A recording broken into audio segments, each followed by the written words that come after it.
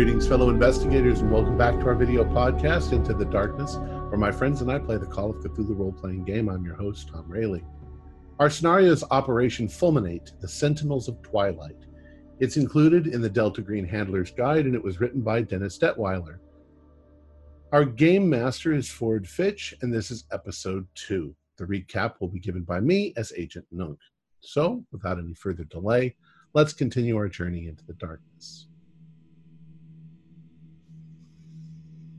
In all things, we must remember that our lives are fleeting. Pulvis et umbra sumus. We are but dust and ashes. Our investigation this time has to do with a small boy who has gotten lost in the woods and later found. Only the time interval is 38 years, and he hasn't aged a day. We are near the Hetch Hetchy Reservoir within the Yosemite National Park. His parents lost him while on a hike in 1980. He just vanished. Speculation was that a wild animal got him, a bear or a mountain lion, and after a reasonable effort to find him, the case was closed and his parents left for their home devastated. But such is the nature of wilderness. She is beautiful, but she is an unforgiving, savage bitch, and she will eat a small child just as easily as a large adult. I'm not sure about anything on this case. Seems far more likely to be a hoax than time travel. In fact, cloning seems more likely than time travel. We just don't know enough yet. Agent Hartz and Cash are upstairs examining the boy now. It'll be interesting to see what they have to say. Angler and Marshall and I were speaking to the ranger when we were interrupted by one of the locals complaining about being bothered by Indians, whatever. We can't afford any more interruptions. Brandon McGill, the kid, his parents are due to arrive in a few hours, and we need to get to the bottom of this quickly. That's it. Ford? Thank you, Tom. All right, let's start off with the group inside the in lower level of the station there. That'd be Angler, Nunk, and well, Marshall's gone outside. We'll get to you next, Marshall. Right. Okay, you're in there with head park ranger for the area, Douglas Kenna, and with and up the stairs you can look over by the room where Agent Cash and Agent Hartz are located, standing kind of looking between the door to that room and over the railing is Park Ranger Bloomberg, one of the several parkland rangers that work out of the Rancheria Ranger Station. And Marshall's just taking the gaggle of locals out and leaving you guys alone with the Rangers. So, Mr. Kenna, Ranger Kenna. Yes. It seems to me that are these people local? Because I thought this was a national park. Margaret and her husband Harold, they're regulars, I guess you could say. They're local enough. They're from I guess they're from San Francisco or the surrounding area there. Yes, this is a popular place for people to come in to set up camp and go for walks in the around the reservoir and around in the wilderness and stuff. They don't really do a lot of hiking. They just like to come out here and just use the campsite. I see. Kind of sort of thing. Take friends out to go camping, and we just happen to be a convenient place. So they're here enough to where they know you and they know. Yes, they've been coming on and off for the past 3 years and stuff, and we know each other. What could she have meant about being bothered by Indians? Is there a reservation somewhere nearby? Not really. No, there's really no reservations or any kind of significant Native American presence in the area. It hasn't been for well over 100, 150 years almost. Last major Native American presence, from what I remember from the history that I studied, was just shortly after the Civil War. And even then, the people who were here were like kind of, scattered and sporadic. Most of the natives here had either been moved to reservations or were kind of, decimated over the years from all the European contact. I wonder what she was talking about then. Anyway. Oh, she's always coming in and saying, these people are bothering me. These people are looking funny. These people are in our way. I hesitate to say this, but Margaret and Harold are rather, well, they feel themselves rather entitled. And anyone who is, shall we say, not of their social standing tends to be a nuisance. And this isn't the first time. If it's not Indians, it's hipsters. If it's not hipsters, it's hippies. It's or those backpackers who just came in off the trail that are a little bit ripe. They'll find something to complain about. And this is a regular thing. I wouldn't worry about it. And really, probably nobody's messing around with their stuff. It's probably, if anything, it's animals. I mean, last year when they came in and brought a whole bunch of their friends, they had some raccoons come in and get into their food, and that was just a big mess. And then blaming everyone around them and stuff. So. Yeah. Speaking of animals, what are the animals that are dangerous to human beings that are local to Hetch Hetchy? We do have mountain lions in the area, but they're not common. And they haven't been as common with the fires over the past 3-4 years. That doesn't mean that they're not out there. We also have black bears in the area, but unless you run into a mother and cubs. Yeah, they really don't bother people. There was a big rumor about a couple of years ago that there was actually a grizzly bear in the area, but no one's ever seen one for over 100 years. Survive down here, yeah. Yeah, and even if they were here, they'd be at the best an itinerant thing, and they'd probably be found in the surrounding area and probably relocated. Do you keep a regular record of injuries, accidents, deaths, disappearances in the park? I personally have kept a decent account, but to be honest with you, we're not really tasked to unless it's some major situation. We're not really. There's no formal system in place then. Pretty much. Although myself and my former predecessor.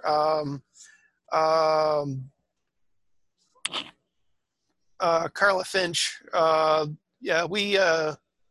we've kept our own records and stuff, little, things here and there. And usually about after a few years, we end up, filing them or they get sent in and stuff. Our headquarters at Yosemite does have some things on file, notable things. Especially, like with, I guess, the situation with this child here. There was, search and rescue efforts, but we really don't have any kind of major thing in place for recording this sort of thing, and we haven't been given much of a directive to do it. Can you make the records that you have available to us? I'll do what I can with that. I wouldn't say it's anything formal or a lot of notebooks and stuff, but I can do that for you. Well, I'd appreciate that very much. With the FBI, do a lot of paperwork, so yeah, we're kind of used to having all of the dots, all the I's dotted and all the T's crossed. Right. Gentlemen, I just want to let you know that, as I mentioned, we've been working to keep this under wraps. The only people who are really familiar with Brandon are myself, my immediate staff, and Dr. Jason Adams with our search and rescue friends from Australia who are staying at the lodge. Okay, it sounds like we might want to speak to Mr. Adams. Yes, Dr. Adams. Dr. Adams was the one who had a look over Brandon, Mm-hmm. and he could tell you more about his situation than I could. What was your impression of the boy overall? I haven't seen anything out of the ordinary. He looks like a kid who's been who was out in the woods and was found. Who found him?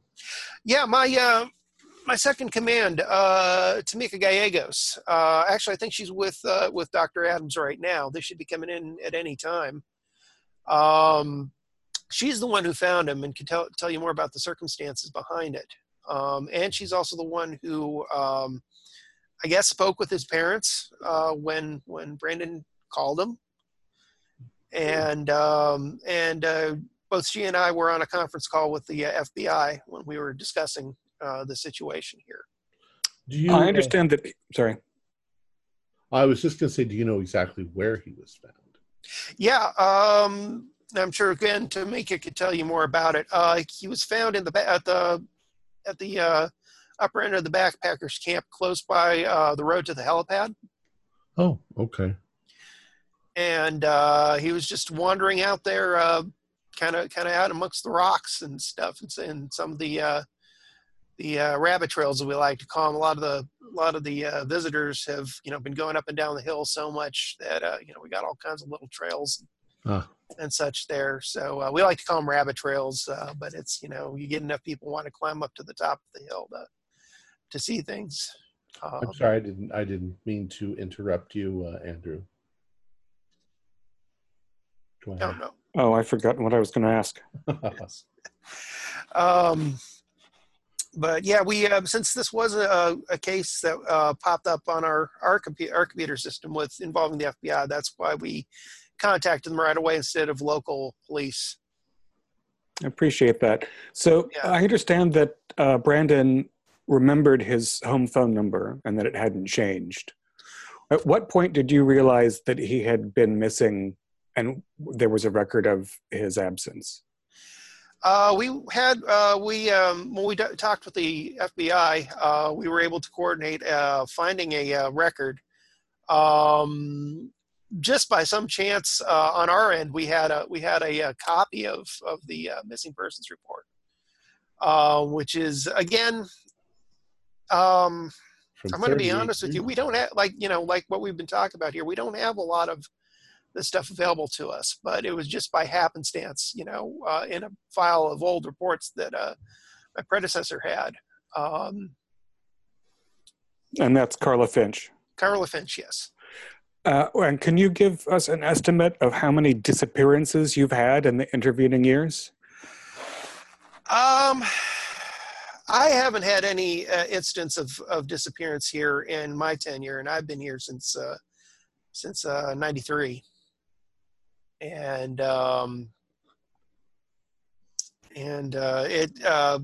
But Carla had several on hers. A lot of her predecessor had, back in 1980. I don't remember his name off the top of my head. But he's the one who handled Brandon's case, and but Carla had a few. There's been several here, but I would guess not it's like any kind of area with people and stuff. People go out and people disappear. And you've been here since '93. How many people have actually died in that period of time? Just to get a sense of how dangerous this environment is. Oh, I couldn't tell you off the top of my head, but is it more like 5 or 20? I'd say since '93, just people who've died out in the area here and with and stuff. I'd say about 20, and just in the general region of this part of Yosemite. If you want to call Yosemite as a whole, we have had quite a few. I wouldn't say anything that would beyond stuff that's, people, usually somebody trips and falls off a cliff, just easily found out circumstances. Yeah, there must be an and usually occasional lightning strike. We actually had lightning strikes. In fact, I remember one back in 2002 where it was a lightning strike, and that was a rather troubling situation. One of the San Francisco utilities people got hit when they were inspecting the reservoir by the Rancheria Falls, and a big storm came in. We got a thing with storms; they like to come in moments' notice and stuff when they do come in, and 1 minute it's bright, another minute you got a thunderstorm, and he got caught out there and just right by the lake, and got struck head on by a lightning bolt. Can you remind me when the dam was built? Yeah. GM has to go through his notes here. Pardon me.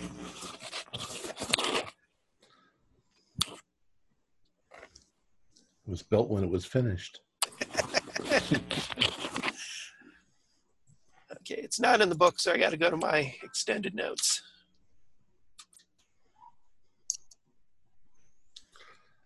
What is Frank doing with that woman outside? Jeez.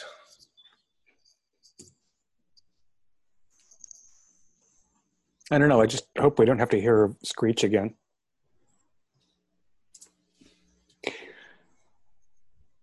Nunk, do you think there's any... Go ahead.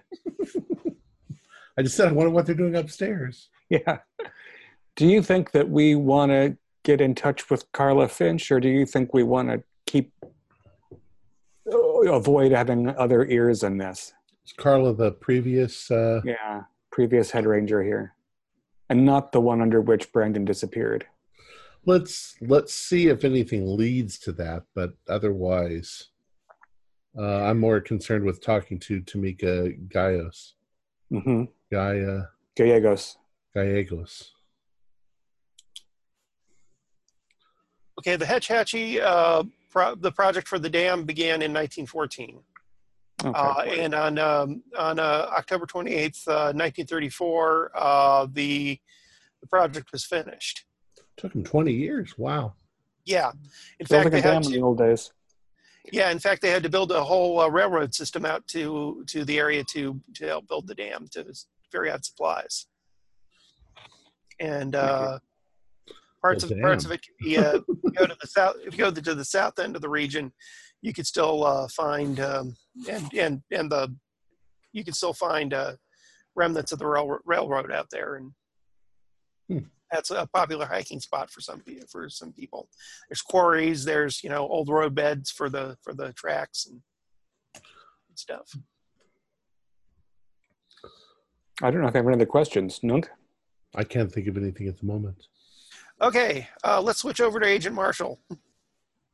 All right. Okay, you're carrying out you're guiding the Margaret. And she's with her a man who you assume is her husband, and another middle-aged lady. They have the air of money and not a lot of sense. Well, Margaret, what's your last name again, Margaret?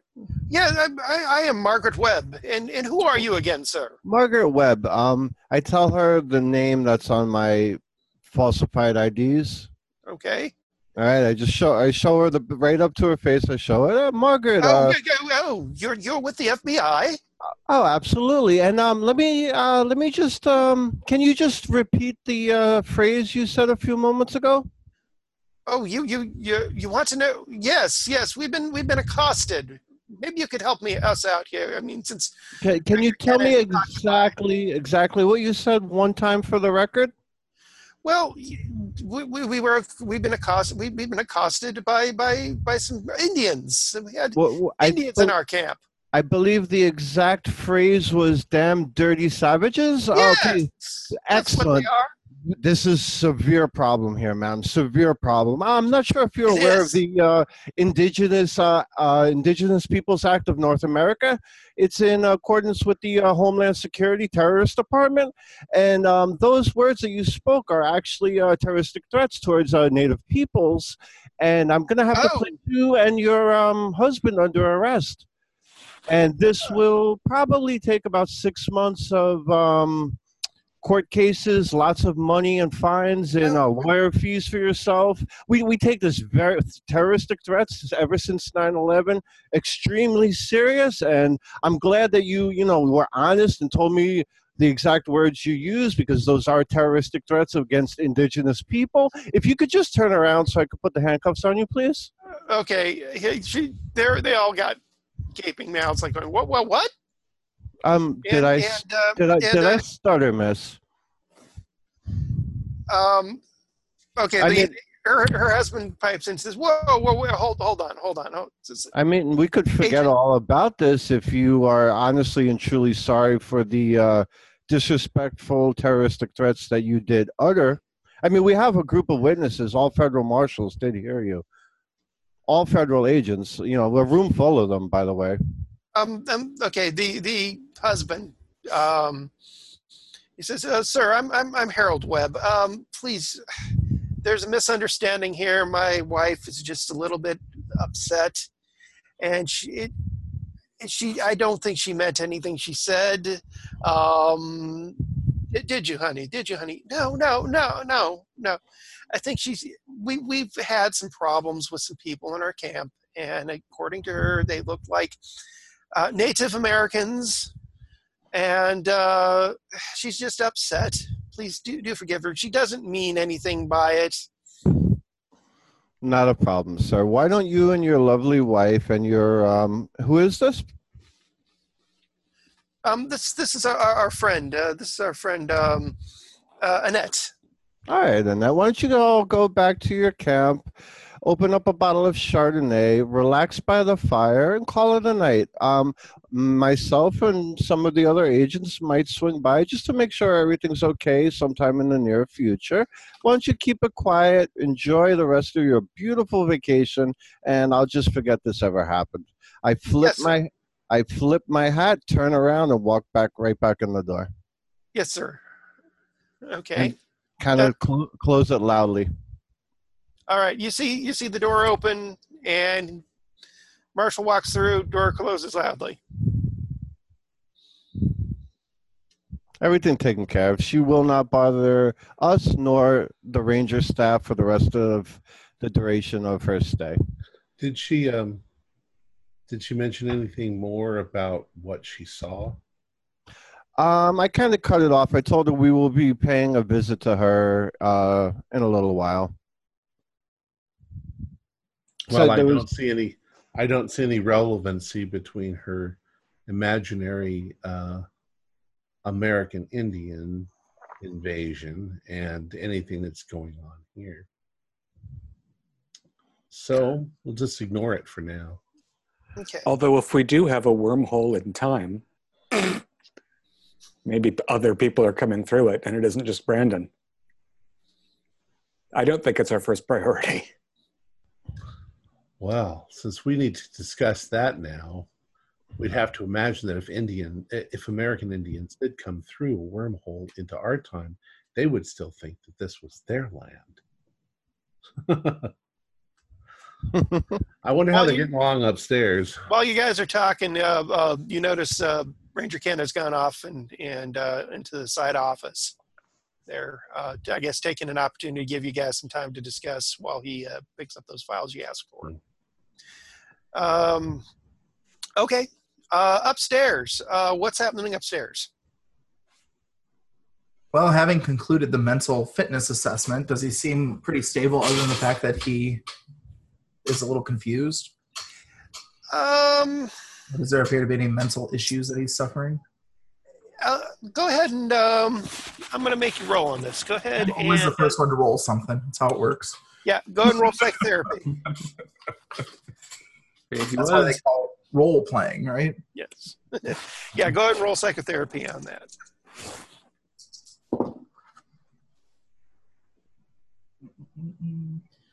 got a 16. Not bad. 30. You're not an expert, but what your training has taught you is that he looks like he has had some serious issues. Looks like that he's got some stuff that's repressed, even though he seems a little bit bright and happy right now. It's just little ticks and little nuances and stuff. You might have caught on occasion him mumbling something. Like what? He's kind of just mumbles something under his breath on a offhand sort of thing. Didn't hear what exactly he was saying. He's kind of mumbles a little, but he looks disorientated and stuff. He seems, it's like things. I mean, he's still trying to wrap his head around, like the video game thing, for example. And he mentioned, the situation with the cell phone, and trying to wrap his head around that. Look, son. I'd just like to know if you could do me a favor. Are you any good at drawing? Yeah, I could draw. Are there crayons in the area or anything like that? Not really, but there's pad and paper, pad, paper, and a pencil. Here's what I'd like you to do while my colleague here asks you a few more questions. I'd like it if you could just draw what that cave looked like and what those people look like that you saw, and maybe write down a list of the other kids that were with you at the time. Okay, I'll try. Yeah, just take your time. There's no hurry. Okay. I take it you also did a cursory medical look over on him. Not anything intense, but just kind of a. I mean, I did a fair, just little physical. I didn't make him run in place for 10 minutes. And right. check his heart rate. He looks a little haggard. He looks like he may have been a little dehydrated, but maybe a little bit of trouble with the heat. But he looks fine now. I'll give him a glass of water so he has something to drink. Encourage him to drink. Oh yeah, he's got a thing of tea there. What do you think? He gestures to Cassidy.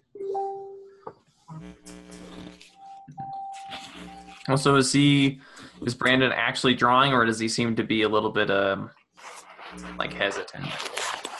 He's kind of a little hesitant. He draws just little few lines, and it's like it's a little difficult for him to draw it out, but he is doing it. Okay.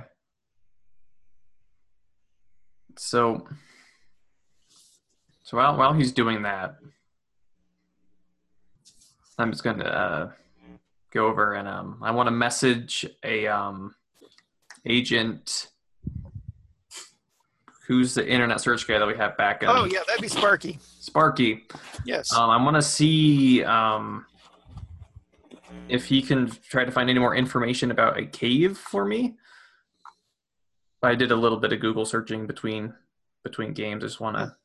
Okay. There's something called Lilburn Cave. It's near Yosemite. It's in the Yosemite area, and it has blue coloration to it. I just want to see how close it is to us, because he mentioned going to a blue cave. Actually, it's quite a distance away. Okay. Yeah, Sparky would say it's quite a distance away. It's in the overall region, but that's going more south to your location. Okay. There isn't any other blue caves that are known for their blue coloration in the area? I'll look into it. By the way, I got some further bits and pieces of information from the FBI records about Brandon's situation and stuff. I don't know if they'll be useful, but I can pass along to you here. Yes, that would be appreciated. Okay. I'm sending you the records right now. This is all typed out on the screen. Send the records to you right now. The gist of it is folks seem pretty legit. His dad, Ian McGill, worked in a lot of business in the 70s, including in the late 70s and early 80s, and up till past Brandon's disappearance. He worked for Midway Games in programming and business.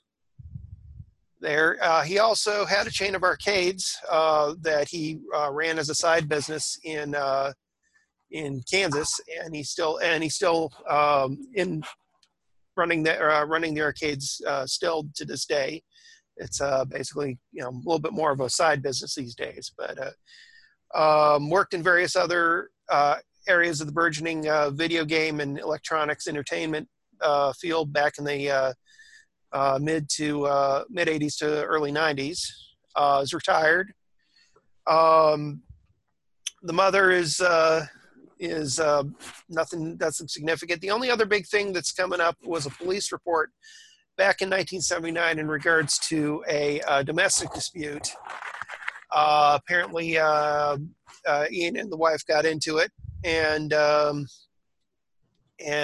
made a big stink. Apparently, something in regards, according to the police reports, to infidelity on Ian's part. But the couple reconciled and nothing significant after that, and been together ever since. Okay, is there any, was that dispute that they had, was that close to their trip? Or did it happen after? No, it was the year before. It was the year before their trip. Okay. Don't have any further information about the trip itself, but it was a year before. Then I be speculation on my part, says Sparky, but trip might have been just one of the ways to try and bring the family back together. Right, that's what I was kind of hinting at, I guess, asking its relevance. Oh, that's Sparky. That's Sparky. Yeah. Sparky makes it clear that that's his their year his apart. take on it. Okay. All right. Well, thank you, Sparky, and just continue trying to find any caves, known caves with blue coloration. I'll see what I can do. All right. And has Brandon made any more progress on his drawing? Yeah, he's it's been about, I'd say, just a few minutes there with you and Sparky, and because Sparky's been talking with the chat and stuff. Brandon's kind of doing stuff. He takes a moment, hesitates. You also notice when he's drawing, he's mumbling to himself. I'm paying particular attention because I've noted this. Okay, but it sounds a little more audible there. Okay. He says, "Sawa, sawa, sawa, sawa, sawa, sawa." Hey, Brandon, what are you saying there? Saying something? I'm not saying anything. I'm gonna take a good look in his eyes. He seems genuine. I'll give you that. Well, I was just looking to see if he looked like he was a little bit blank or not. Or like some sort of... Dr. Bob. Yeah. Would it be okay if I get something to eat? Can Ranger Kenna or Ranger Gallegos give me something to eat? Sure, I'll let him know. You keep drawing here. We'll get you some food. Okay, yes, what do you want? I'll be right back. Like some Doritos, and like Doritos. They're good. All right. Yeah. Okay, Brandon. Never ate Doritos in the cave. What I really do need to know from you though, yeah, is what the names of those other kids were that you were with.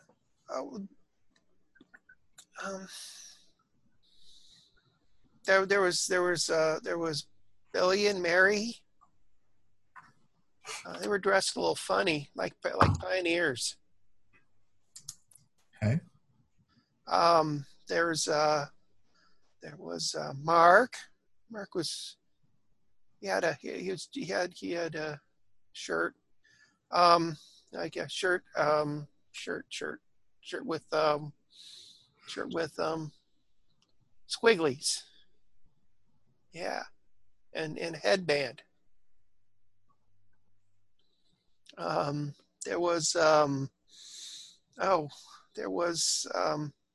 little kids there. Some of them didn't have clothes. And how did you find these kids? they were in the Blue Caves, and they went with us and the big people when we left and went outside.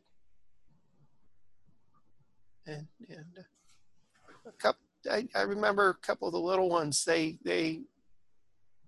didn't see them.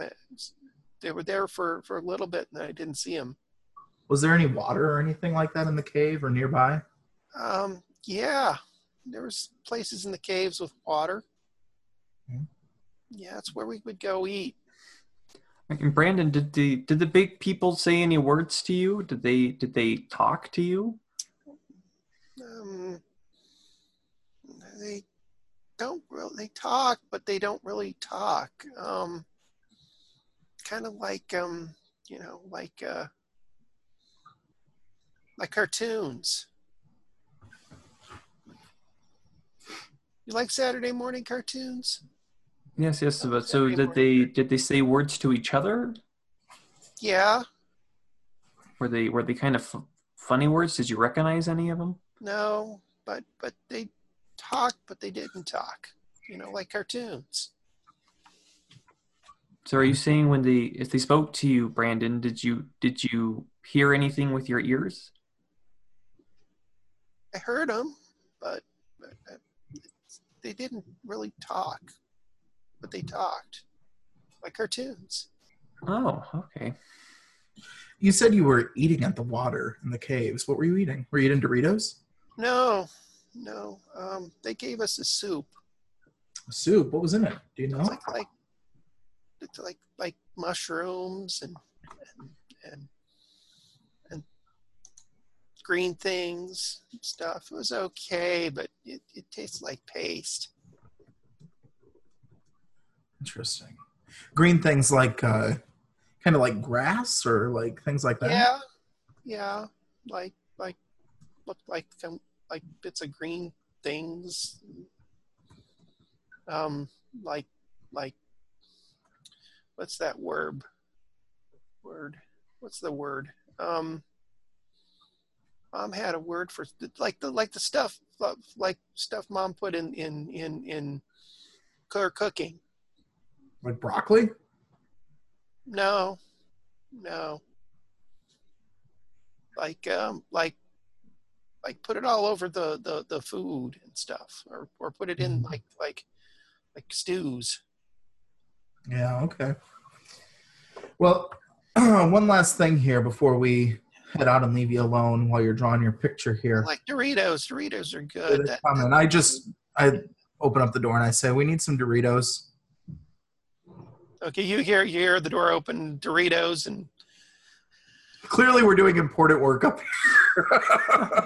you notice Naomi up there kind of quirking her eye. Doritos? Oh. Are there vending machines? Not that you can see here now. Anywhere we can get Doritos, Sheriff? Ranger? Yeah, go talk to Doug there. He'll get it. He'll get some. All right, I'll go do that. I'll go. Hey, Doug, you got any burritos? Yeah. He's coming back with his notebooks and stuff. Yes. I guess the kid's hungry. Yeah, he wants Doritos. He's been eating a lot of that, and any other kind of food we give. He's been eating a lot.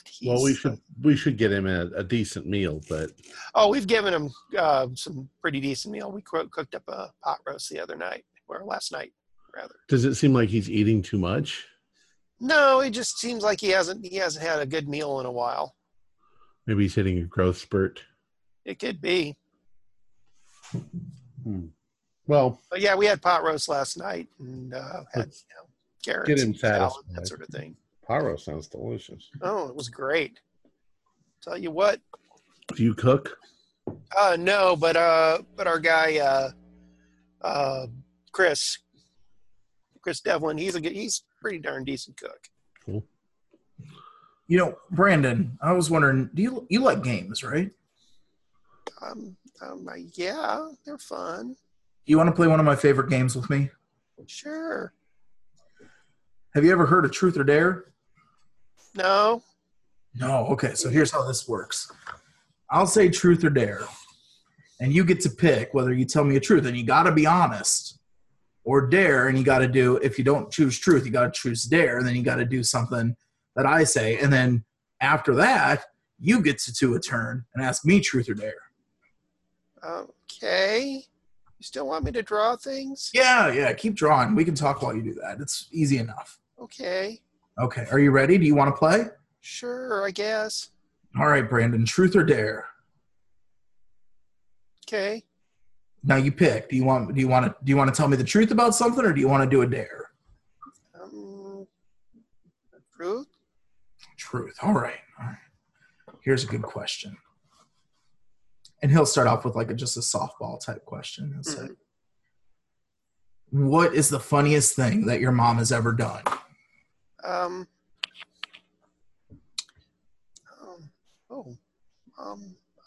Just silly question, right? Mom dressed up silly for Halloween. Funny costume. Oh yeah, like what? Like broken flower pot or something. I don't remember, but it was funny. It was a long time ago when I was really little. That sounds funny. Everybody was laughing. She was laughing. Guess it was like some broken flower pot, something. All right, it's your turn. Now you get to ask me if I want to do truth or dare. Okay. What do you want? You got to say it, truth or dare. Truth or dare. Okay, I'll take a dare. Okay. Yeah.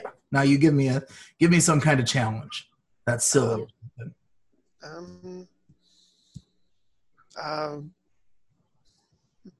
don't know. Your pick. Oh, you've got quite the imagination. I know you do. Tell me, you like Star Wars? Well, that's a truth. Would you like me to act out a character from Star Wars? Sure. All right, here we go. Let's see if I can do it.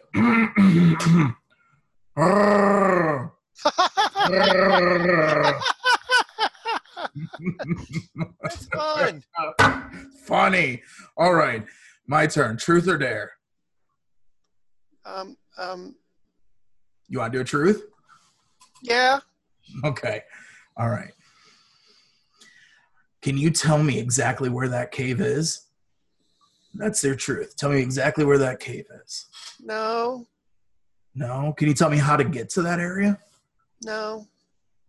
You got to tell the truth, Brandon. I am. I don't know where the cave is. Okay. That's okay, Brandon. That's all right. Okay. So we're gonna go try to track down where those Doritos are at. And I'm gonna go talk to your friend Dr. Adams for a bit. If you just want to stay in here, relax with your Xbox and with I'll be right back. And I'm gonna go out to go talk to the others. And I'll hang out with him and play some mindless truth or dare and try to get some questions answered. Okay. Go ahead and just come up with a general set of actual stuff you want to get sussed out of him, and I'll go with him. I'll write some down here. Okay. All right, let's go back downstairs. The Doritos thing's being handled however you want. H Heart's coming down. Probably the whole food thing, the Rangers are handling it at this time. So what are you guys doing? So, is there a place where we can talk privately? I'm asking the ranger. We got another room upstairs next to the one we have Brandon's in. It's kind of a storeroom. Well, we just need to conference and go over. Sure, that's probably the best thing to do, right there, in the way of privacy. And just to check in before we let you get back to your own activities. Yeah. You said that Chris Devlin made the pot roast that Brandon ate. Did Chris Devlin also meet Brandon? What's that? Did Chris Devlin also meet Brandon? No, he hasn't met Brandon. He knows about Brandon. He knows that we found a missing kid, and that the authorities are coming in to investigate. But he's been in and out. He's been working with the water and power guys. So only you, Ranger Kenna, and Tamika Gallegos have actually met Brandon? Myself, Ranger Bloomberg, Ranger Gallegos, and Dr. Adams are the only ones who've had extensive contact, but the rest of my staff is aware. So how many people would you say that was in total? I would say, with myself, please. Six, actually 7 people, because Dr. Adams has mentioned it to his director and stuff. Forgot the director's name off the top of my head. Mackenzie, that's his name, Albert Mackenzie. Okay. I'm just, this is a sensitive matter, and I'm trying to keep track of. I appreciate that you have taken that into account. Also, how many people that are aware of the boy are also aware of the anomalous nature of this case? Just myself, Tamika, and Dr. Adams. So the 3. Yes. Okay. Well, let's go discuss it upstairs. Okay. Yes. If you don't mind. No problem. Thank you, Ranger Kenner. We really appreciate your cooperation. No problem. If you need myself or my staff for anything, just let me know. Ranger Gallegos and should be in at any time, and I will send word to have Dr. Adams come and join us here. Excellent. Because he could tell about the medical situation with Brandon there. I would also like some Doritos, and I would like some Cool Ranch Doritos. No problem. We can get you set up. I want Paros. Okay, right. Dr. Bob, we'll do you quick, and then we'll go to the secret conference here. All right, just a few questions here. Yes. One of the questions he'll try to get is, what would the clown people tell you when they talk to you? They're interested in me. Okay. For what? They say I'm special. Okay. And what would the other kids tell you? We were all right, but they were confused. They're sad. They want to go home to their moms and dads. Okay. But they weren't sure why we were here with the big people. Mm-hmm. And did you see any writings or drawings in the cave where you were at? Yeah. Like what? Lots of pictures and Of what? And stuff, animals and all kinds of things and stuff. Kind of like Dad had a book on Mexico. Looked like Mexico pictures. Okay. Yeah. And have you been to Mexico? Have I been to Mexico? I've been a lot of places. I don't think I've ever been to Mexico. Have you been to Mexico? Yeah. Dad took us on a trip once. Interesting. Yeah, Where at? A lot of trips with Dad. Dad took us many places. Okay. And did you see any other, I know you like video games and stuff like that, but did you see any other gadgets or technology or anything like that there that was unusual for a cave? The big people had like museum thing where they had all kinds of stuff that in there, like street signs and wagons and all kinds of things. Okay. It's like a museum. And what is the weirdest thing you saw there in that cave? Okay, on this one, I'm going to have you roll a. I will go ahead and have you do a. The closest thing you have to a charm or a persuade. Yeah. Okay. Yeah, persuade. Let's go with persuade. Here's hoping.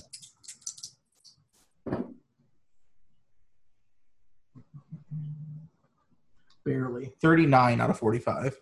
Okay.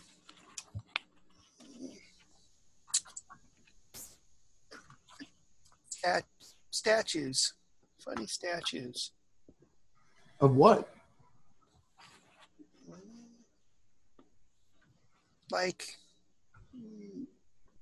big. It's okay, buddy. Nobody's here. You're fine. It's And I won't even tell mom and dad. scary things.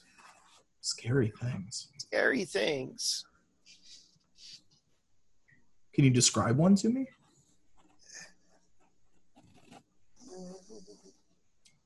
About this time, you notice that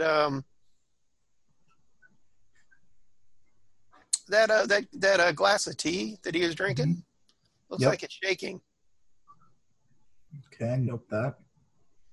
and you kind of feel a little bit of a sort of a vibration go through the room. But she says, like big hairy things. Big hairy things. Okay. Yeah. You're doing such a great job. You're good at this game. I think, you know Good. what? If you keep up like this, I think you're going to win. Oh, what am I going to win? Oh, I don't know a prize. I'll get you something fun. Okay, Hey. something fun. Yeah. Like Maybe a video game. oh, like this.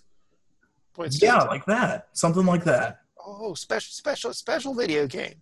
Yeah, I'll get you this is a special video game. What makes this one special? Just because it's neat? Well, it's like cartoon. I've Oh. never seen. I play. Dad, let me play Pac-Man. When we visited his friends, and that was fun. And played the others of video games. Did you have friends in Mexico? No, this wasn't Mexico. This was another place. It was on our trip. Okay. It's with the place with the big mountain. Japan. Yeah, that's the place. Cool. Very cool. Yeah, it was fun. They had like all kinds of fun things there, and lots of cartoons. They like cartoons there. Yeah. Where did those big people get their food from?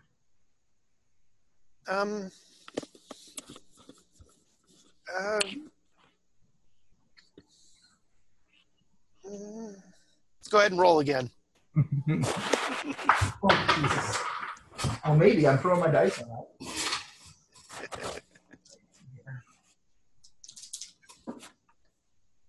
Wow. What was that? 12. I'm going to keep these metal dice. Okay, Doing good. well for me.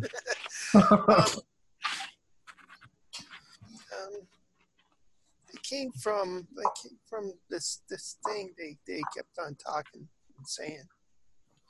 They would say words and then they'd get food? Yeah, I think their food. I think they may got it from this thing. Don't know. What thing? Kept, and then you see him kind of lull back like he's going into a trance, and he starts mumbling, and the mumbling gets louder and louder, and he starts saying, "Asadakwa, Asadakwa, Sadaqua? Asadakwa, Asadakwa," and he's just totally out of reality right now. It's like he's in a trance, kind of rocking back and forth, and that's what he's Asadakwa. I'm going to let that play out. Just watch him. He goes at it for a while, and then he kind of slows down and just kind of stays a little semi-catatonic after that.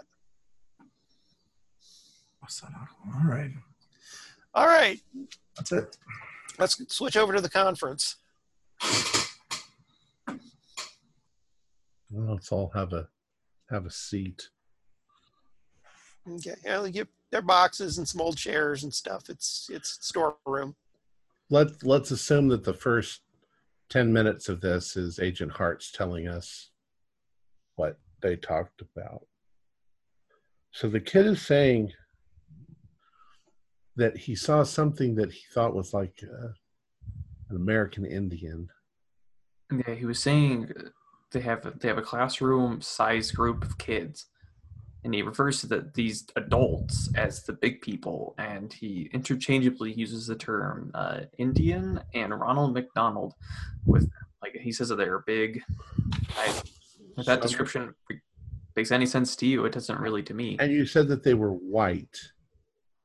So I am not a I am actually I've got anthropology. Okay. However, I really kind of specifically said linguistic anthropology. So Okay. I don't know if it would apply to knowing the way an American Indian tribe might decorate their faces. Okay. Go ahead. Go ahead and you make a roll for that, Tom. All right.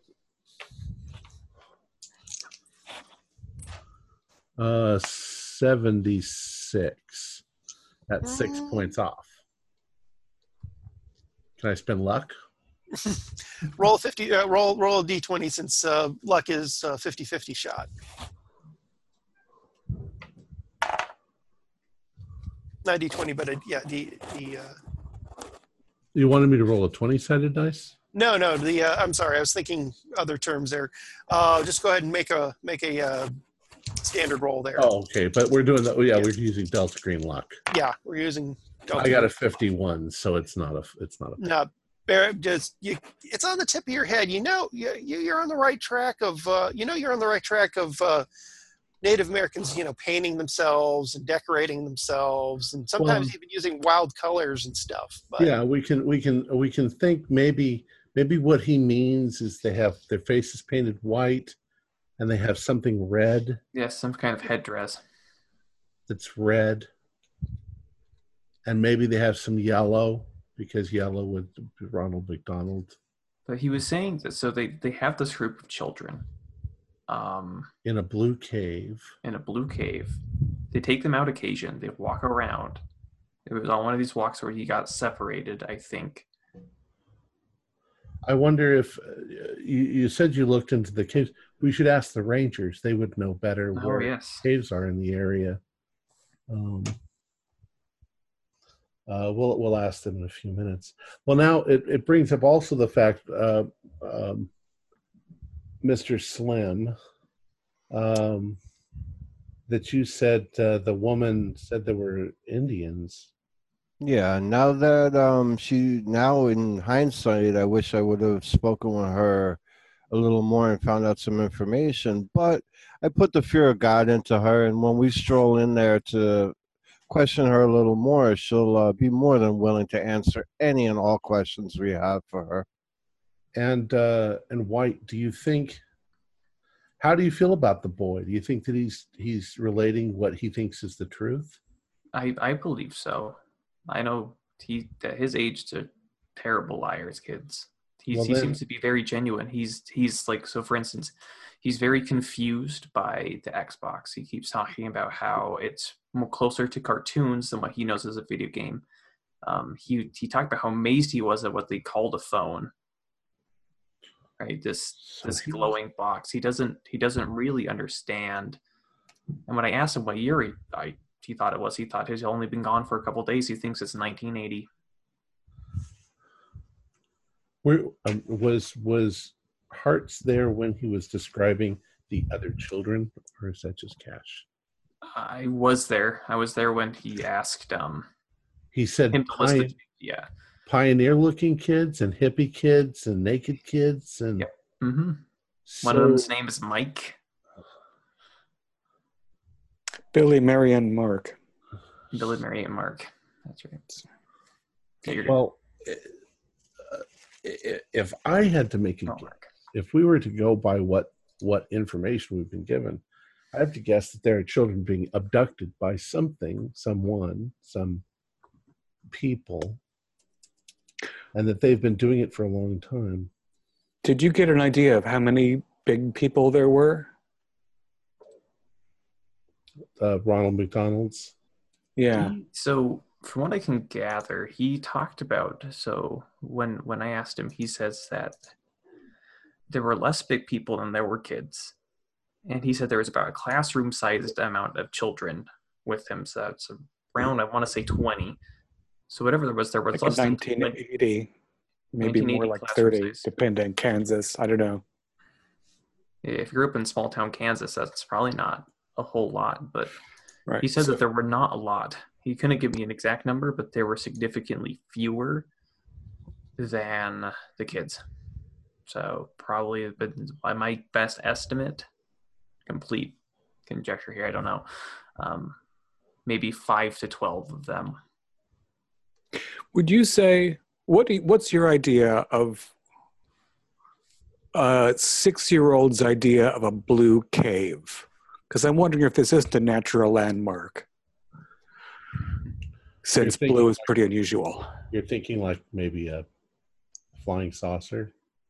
Well, at the extreme end of things, but there could just be an enclosure that didn't have straight walls. Yeah, maybe. Or there's strange lighting for some other reason. Or water, or that's worth looking into, trying to find out some. But you mentioned something else. What was it that Arthur C. Clarke said is that anything with sufficient technology would, look like magic. In this case, we can apply it to a kid. If he was in an alien, it's silly to say these things, but we're used to dealing with weird stuff.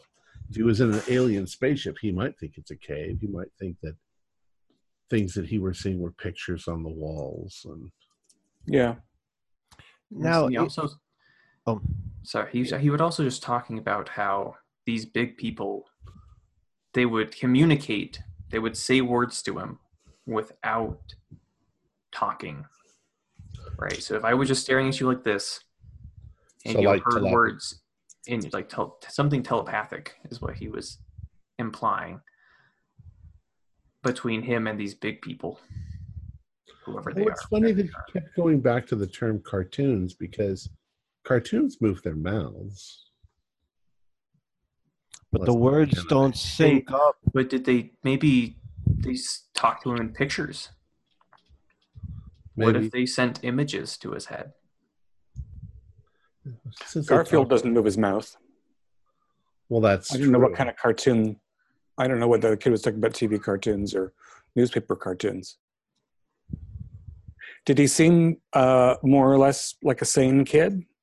He seemed to be jittery. I mean, he's definitely shook up about it. He doesn't like to talk about it. You have to kind of coax him into it. Kind of like he's suppressing it almost, or he's starting to.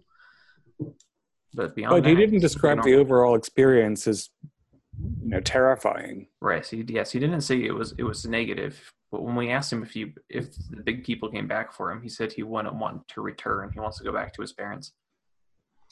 He's going to be really confused by how old his parents are. Right.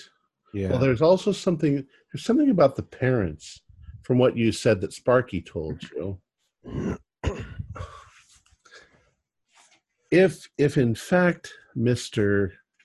The father was infidelitous, that he had cheated on his wife, and that they had planned the vacation to sort of reconcile and get back together, that's what you're implying. How do you go on a vacation in the hopes of reconciling infidelity and then lose your child and then stay together? Yes, I've been trying to figure that out myself. It doesn't really add up, does it? I can't imagine the kind of stress of losing a child, but when some people bond in conflict, in the face of tragedy. Maybe that's we need a psychological assessment on that one. Well, for the initial, can you hear me? Yeah. You think you're echoing? I hear that. Yeah, echo. Hold on. Is the echo going? No, but no. Okay. Oh, now we don't hear you. Now we can't hear you at all. Yeah, you muted yourself. All right, sorry about that. I don't hear the echo anymore. Okay, good.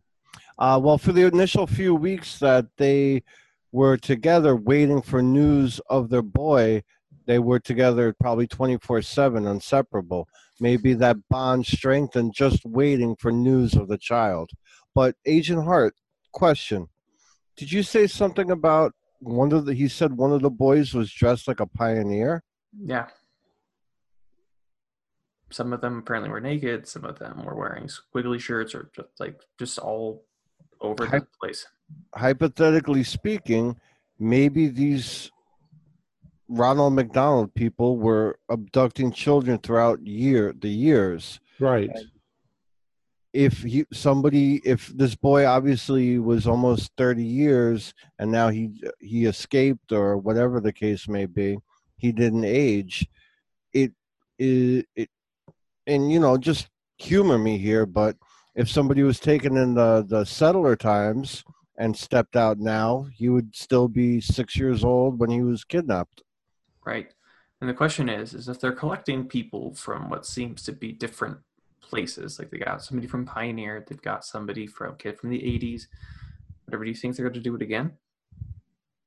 I think that they may be in the process of doing it, only the process to them seems, what, a day, a 2 day? On a different scale.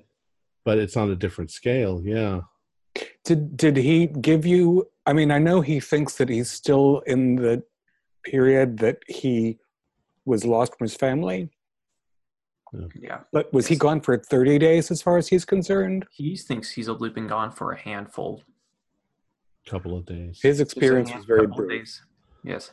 But it's also of note that they're not aging there, because if there are kids from the Pioneer days, they're still kids from the Pioneer days. They're not adults from the Pioneer days after what?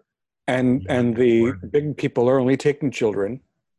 Yes. It sounds like he was one of the older ones. From what it seems like. Impression? And did he also say that there were little children that were there and then they weren't there? Yes, there were little children that were there for only a short time, he said. They eventually all disappeared. This is very strange. Now, two other things, Agent Hart. One, I would like you to try and find out how big these big people are. Are they 6 foot tall, 10 foot tall, 20 foot tall?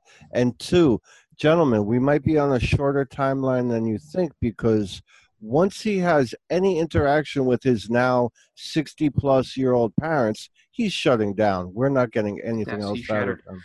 But so, I want to ask you something, too, Agent Marshall. Can you go back to those people who said that they saw Indians? We need to find out more information. If Brandon has wandered away from the flock, so to speak, maybe they're coming looking for him. Maybe they're looking for him. Absolutely. We need to get Agent Cash in here. Yes. Why don't you switch out, maybe? Why doesn't Agent Hartz go back with the boy just so he does develop a more trust with him? At least, I think Cash and Hart should be the only point of contact for the kid. We don't want to deluge him with all of us. That's true. I like the idea of continuity and also keeping an eye on him. Mm-hmm. I'm good with that.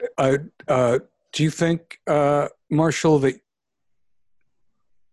I guess Ranger Kenna can take you to where the irritating couple is camping? Yeah. I'm sure they're numbered sites or whatever. Why alone? Yeah, somebody should come with me. That way we have, someone in the know with us watching my back and vice versa. Okay, I'll come with. All right, excellent. All right, and then if Agent no, because this is okay with you, when Cash comes back out, if you want to try to learn more about the caves in the area to see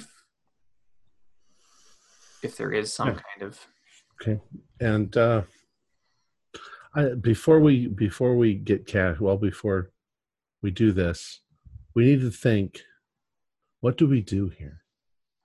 Well, the question is the boy, because how do we contain a kid who's been gone for 28 years? Well, my guess is take him back with us and let Acel decide what to do with him. No, I don't think that's. I think that if we let his parents have him, there is going to be problems. The problems are going to be that he's not going to recognize them because they look much older than he remembers. But that's something that a psychologist can deal with. It might make the papers. It might become a sensation. It might be on the 11 o'clock news. But everybody who watches it will think that it's a hoax. because it's an impossibility. We need to get it on the 3 a.m. radio before he even meets his parents. In a month, it'll be gone. Nobody will ever remember that it happened. And he'll eventually have a life. But that might be above our pay grade to decide.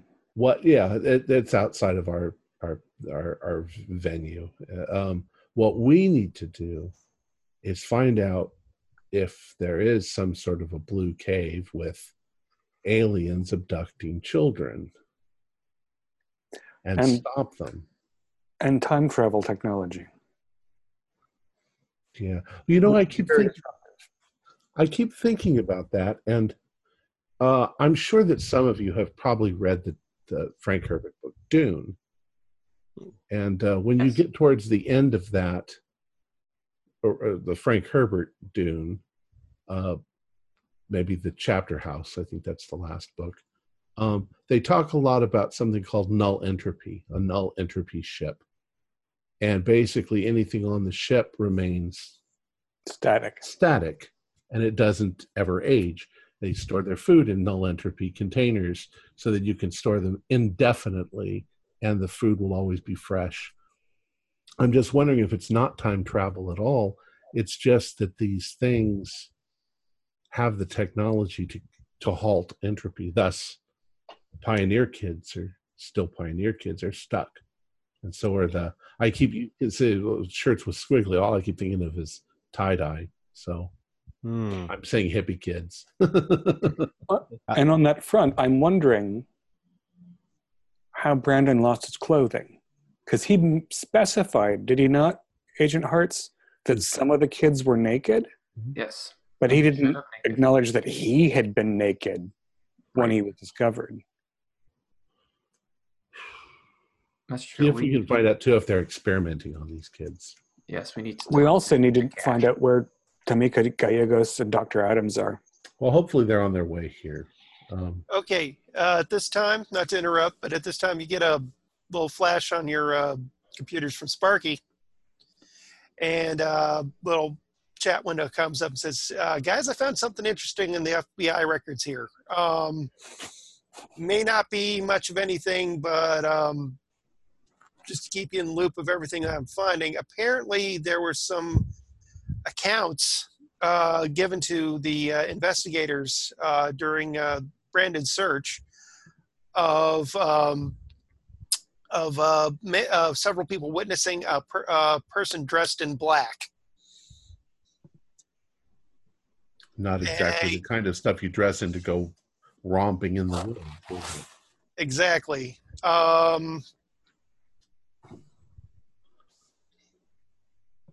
There was also a couple accounts of mention of seeing people who looked like Native Americans in the area as well. But the overwhelming majority of interesting stuff here is this supposed black-clad person that was walking around, and there was accounts that this person was actually in the same area, seen in the same area with the McGills. But this person wasn't gendered in these reports? Just a man dressed in black. Which is nothing like Ronald McDonald. What's this about Ronald McDonald? Oh, I'll get back to you about that. It's complicated. Actually, Sparky, see if you can find some information on American Indian tribes that would have dressed with white face and red feathers or red hair. Okay. Yeah, something to look. I mean, specifically, the subject thinks that the people look like Ronald McDonald. So if there's any natives that you can correlate with that, that would be interesting. Sparky, also add in Central and South American tribal designs that fit that. Any tribal design, yeah. Right. And shaman. Even African. All right. I'll get back to you guys here in a little bit. By the way, guys, you might want to look at your weather maps there. There might be a storm brewing coming in. Of course there is. Of course. A storm that would be unusual and violent like the one that happened a few days after Brandon disappeared? I couldn't tell you. All I see is on the maps that we got a storm picking up. We've had a few small, washouts and stuff. So it could just be that. Not enough to take care of the dry conditions. It happens around your neck of the woods. And the potential for that is high winds, some lightning, some flooding. If it actually picks up to that level, it's not quite there yet. You'll probably just get a little bit of a drizzle from what I'm seeing. That can be dangerous in the California mountains because lightning strikes will set off forest fires. And also we have people camping in tents. Well, there's usually trees around them, so they end up, the tree gets hit, but not the people. But still, yes, it's possible. I'll get back to you guys as soon as I get your information. Thanks, Sparky. Let's go get Agent Cash, see what he's found out.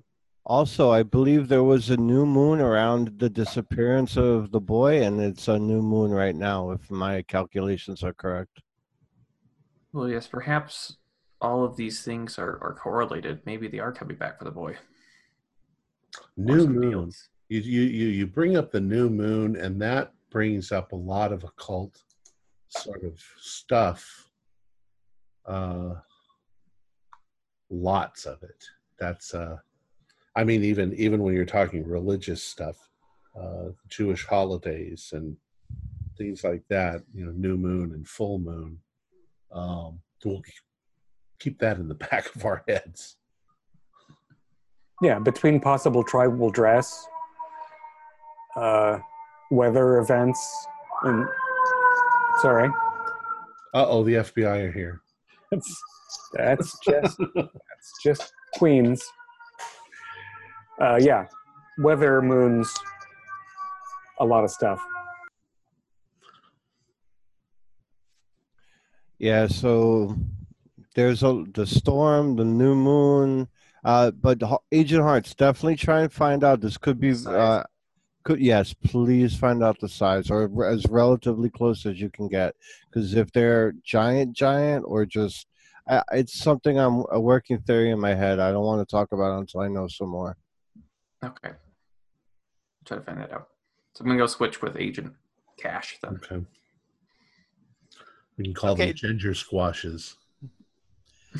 Dr. Bob, in the few minutes before they come in to you, you see Brandon kind of rocking there, and he starts saying, Asadakwa, Asadakwa, Asadakwa. And then he kind of comes lucid again slowly and says, Asadakwa. Might be where the soup comes from. Oh, hey, Dr. Bob, how you doing? Great, buddy. Great. I'm just looking up a few things while he's been in this trance and I've been listening. Okay. I've also been using my phone and doing a little bit of searching on some stuff as well. Okay, what you want to know? No, I just did some Google, so I'm going to just roll with it. Okay. Based on some Google. Fair enough. Fair enough. Okay. I figure about that time they'll come in to fetch you. So you guys see me doing my last dare where he has his hat sitting on the desk and his suit jacket draped over the chair and he's doing a little bit of a headstand against the wall, trying to the best he can. And he says, yes, when he adjusts himself and puts his hat back on in his jacket. That was a good game. You win, and I'll be getting you a video game. Okay. Sounds good. Gentlemen, are you ready?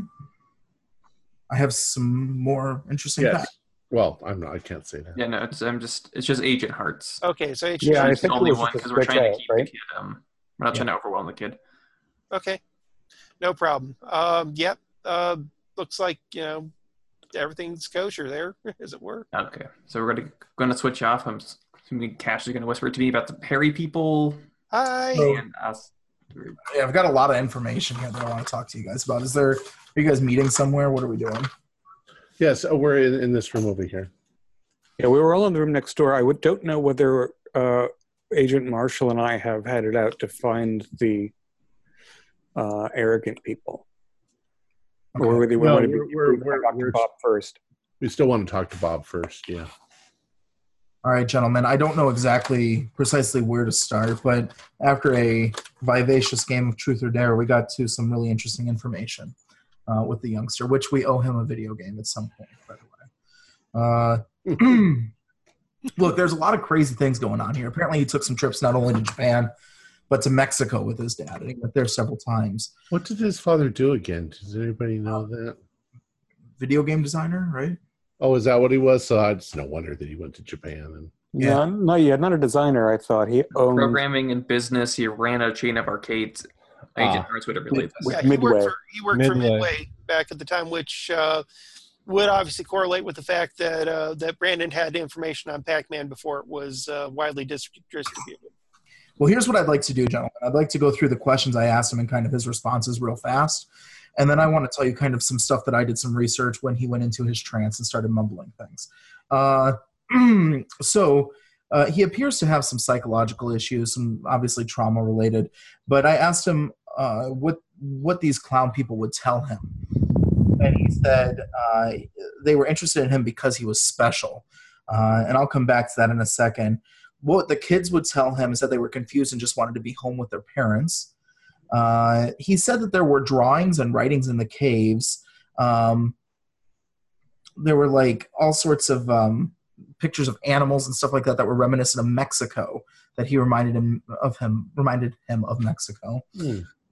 He talked about seeing gadgets and technology. He talked about museum things like street signs and wagons and stuff like that inside this cave. He said that there was water in the area and that they'd get fed from the water, some sort of soup that had mushrooms and other stuff like that in it, some green stuff, which will lead me to something else that I did some research on here in a second. I asked him what the weirdest thing he saw in that cave was, and above the wagons and stuff like that, he said that there were these statues of these really big, hairy creatures inside the cave.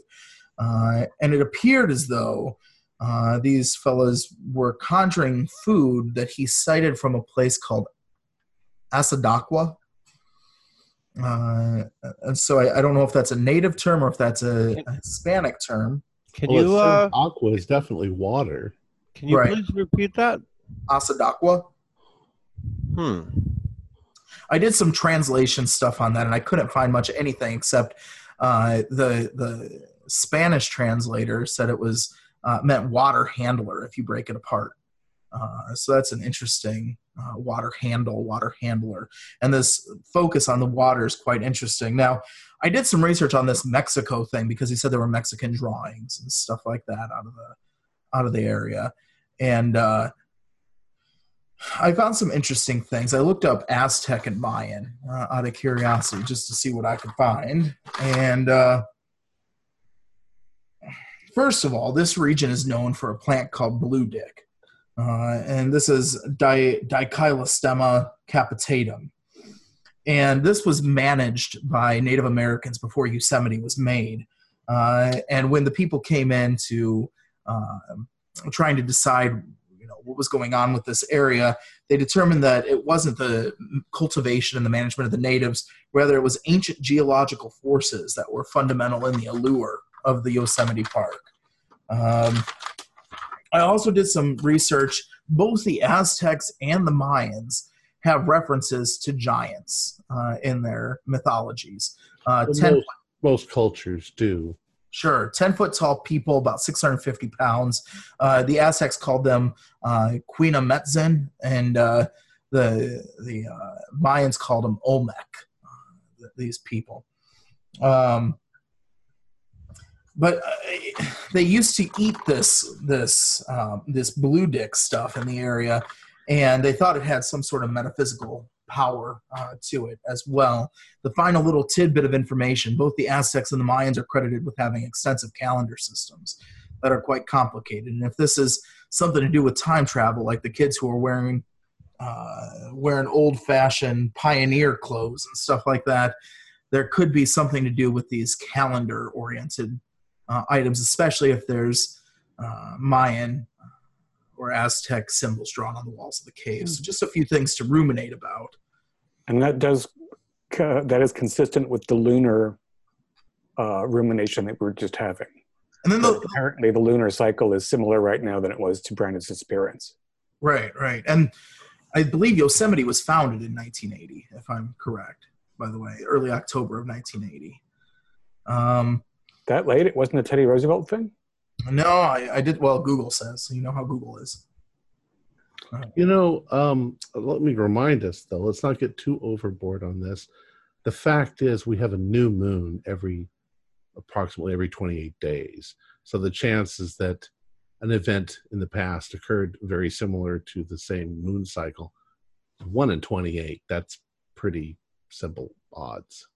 It's not that unusual.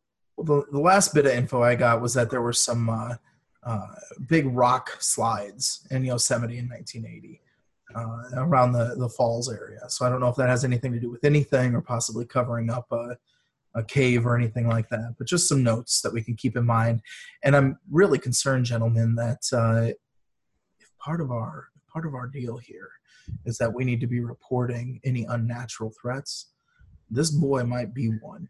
I've seen some pretty severe, anytime he gets agitated or a little bit unnerved, vibrations start happening in the water and the room starts to shake a little bit. So it's something we need to take into account. If this boy gets out of here, and he's, God forbid, if he's part of the problem, he could say a lot of things that could be real detrimental to our progress here. Are you insinuating that he has some sort of supernatural ability? Psychokinetic. Telekinetic. Well, Agent Hart said that these creatures said he was special. They're clearly targeting people who may have some sort of supernatural ability to themselves, or they were gifting them with that for some reason, if we are to believe that. But I did see it with my own two eyes, and I'm a man of science. Maybe they were finding people with this innate ability and somehow harnessing that. This is all sounding very much like X-Men at this Welcome point. to Delta Green. Yeah, Wasn't there another instance of Temblars in association with this? To what? To other Temblars, to other powerful vibrations. Yeah, well, I talked about earlier, and I was kind of laughing off a little bit, these ley line things. I know that Agent Nuke doesn't care for that, and I respect him for that. But if those original people who were settling this place were talking about ancient geological forces fundamental in Allure, it's something to keep in mind. And if the Mayans or Incans are interested, which this used to be part of Mexico a long time ago, it may be of worth and value to look into a little deeper. And you say the child's been to Japan and to Mexico and referenced both of those. Do you know about any other travels he did? I didn't inquire further. He slipped into a trance-like state when things started shaking and vibrating in there. And can you describe that trance-like state? Almost like a fugue. Like his eyes kind of just blanked over and he just kept saying Asadakwa over and over and over again. And when he finally came to, he said that's where they're getting that food from. He said they kind of just muttered some words and then the food would appear, the soup-like stuff that they'd feed him at the water. Does the word Asadakwa mean anything to me, being a linguist? Yeah, I was going to say if that was anything in the Lakota language. Aqua's obviously. Okay. Go ahead, Tom, and you can roll an unnatural on that. Oh, okay. Good luck, Tom. Where's my dice? Unnatural. What do I have for unnatural? 45.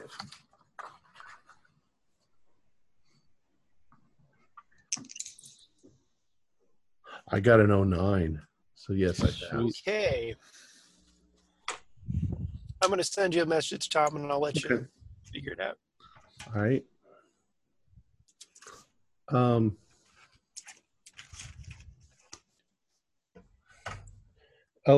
Yosemite had a land grant that set it aside as a national park in 18-something. Oh, fascinating. Google is wrong again. Google being wrong. It was one of the very first ones that was set aside as a national park. And Yellowstone was the second.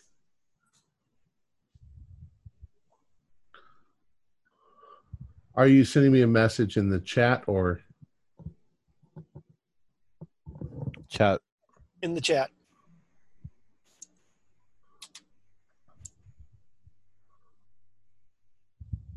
I haven't I gotten. mean, look at how old I am. It's not like I use Google every day.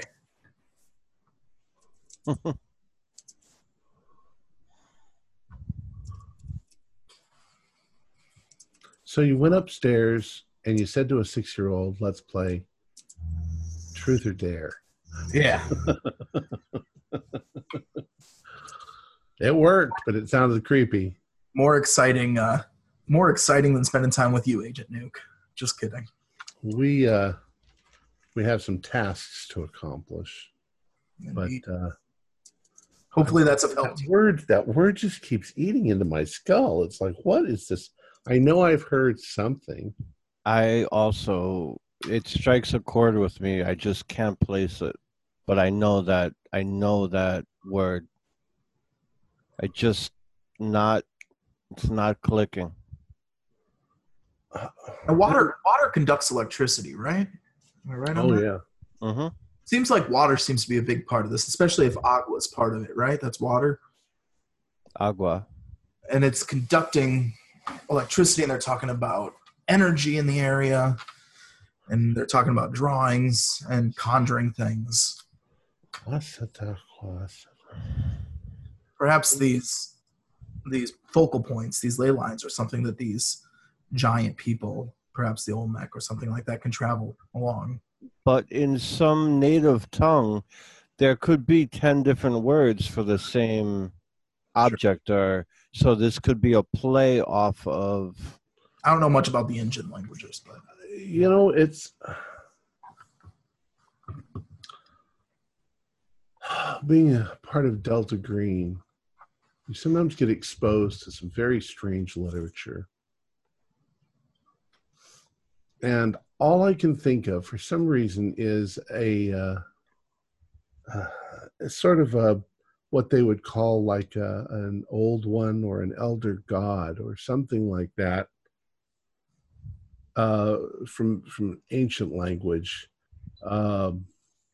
Sathagua, which sounds a little like Sadaqua. It does. And as I recall, it's a sort of an earth god that lives underground in a cave and looks like a frog or a bat, something like that. It's a boogeyman. It's a monster, but certainly frogs and bats don't look anything like Ronald McDonald. No, that's true.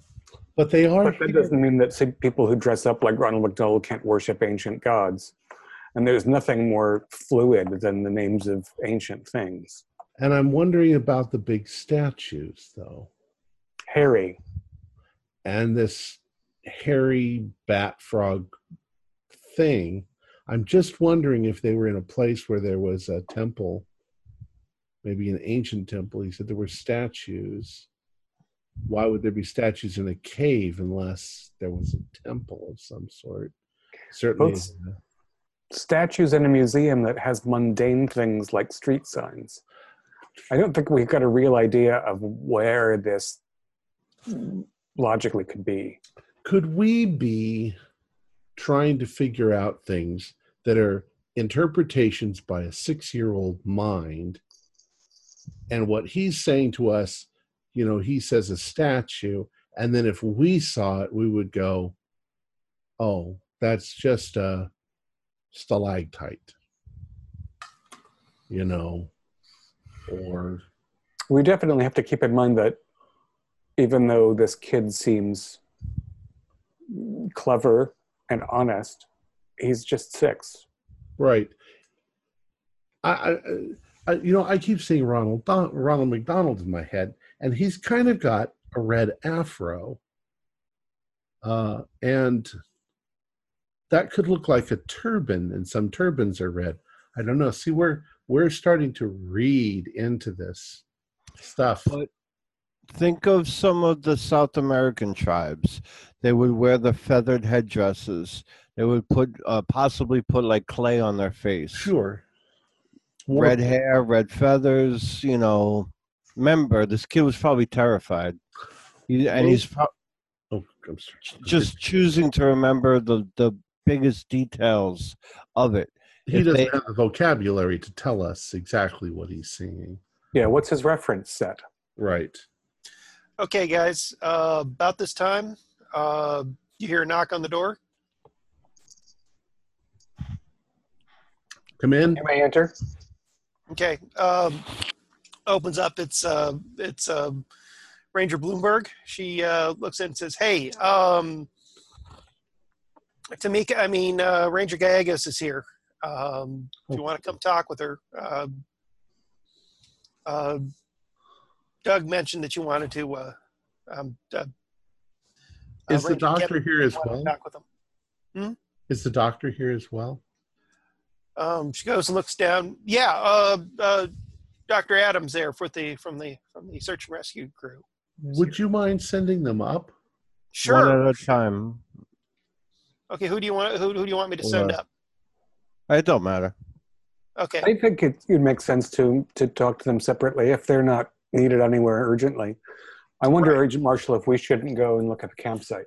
I think so. I think we should take care of that while Nook and one of the other two agents speak All with right. them. Time is of the essence. Yeah.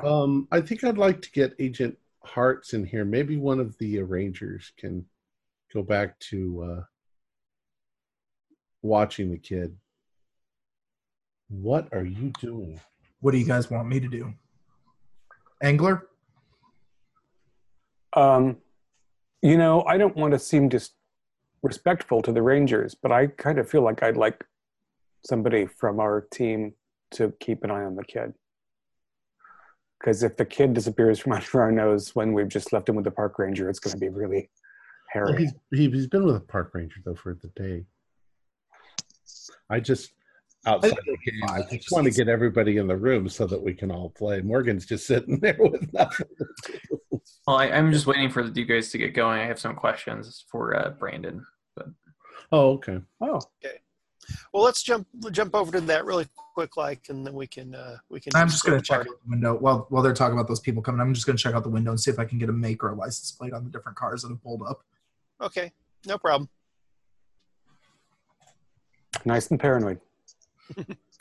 Okay, Agent Hertz, what you're there with Brandon. Brandon's gone back to kind of drawing a little, kind of jumping between sketching a little bit and then going to the video game.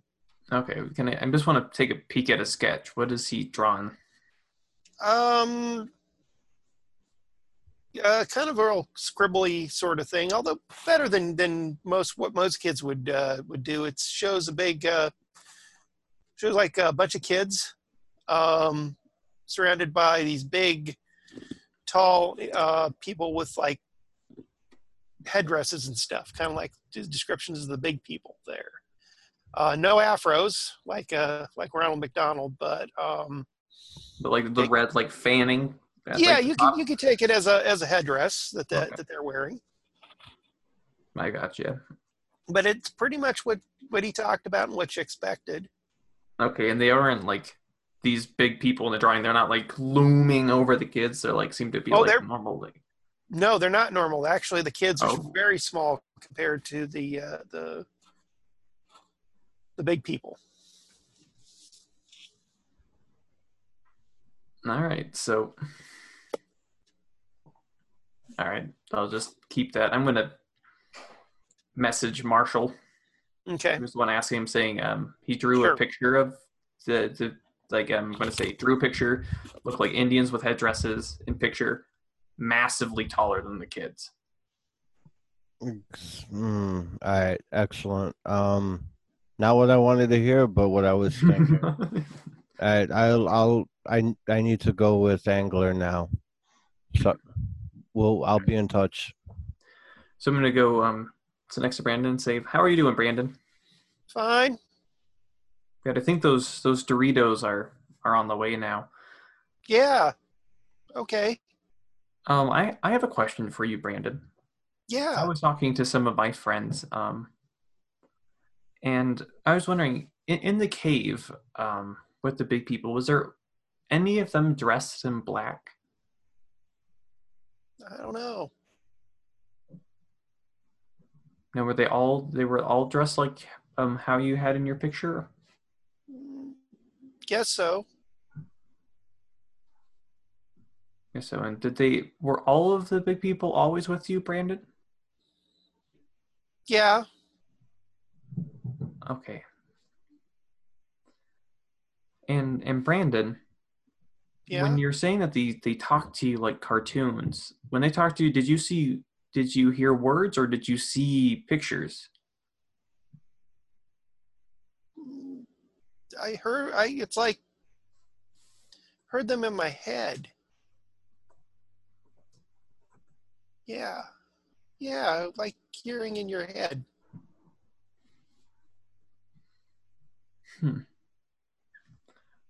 All right, and so what did they talk about? I know you were mentioning that they talked about you. Did they mention anything specific?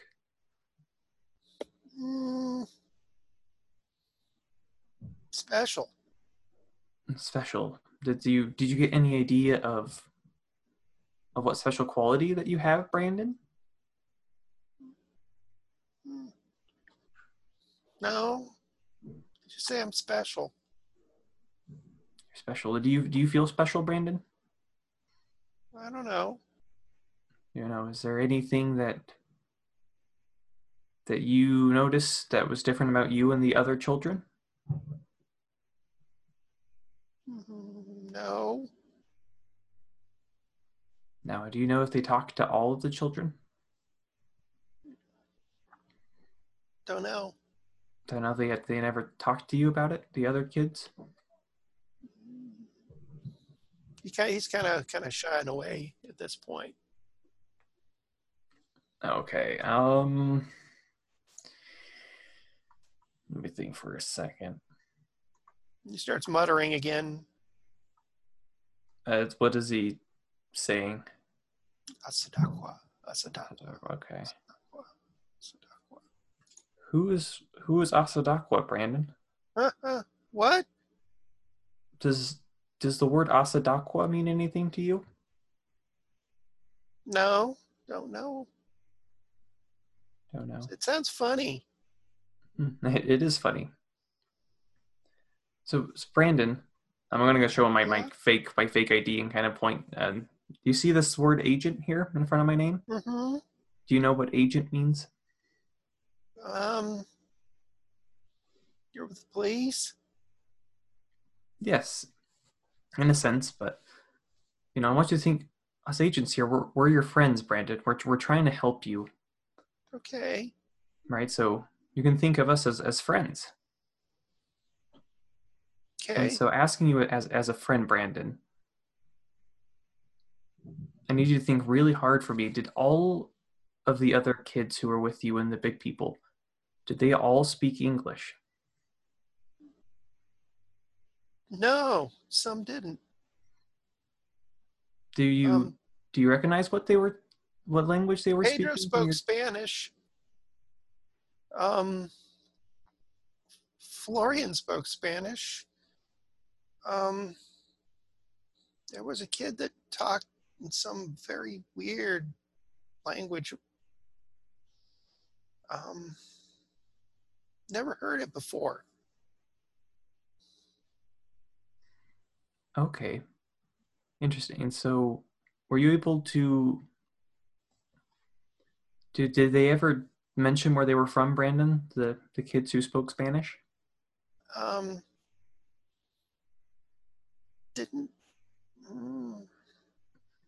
don't remember. Okay.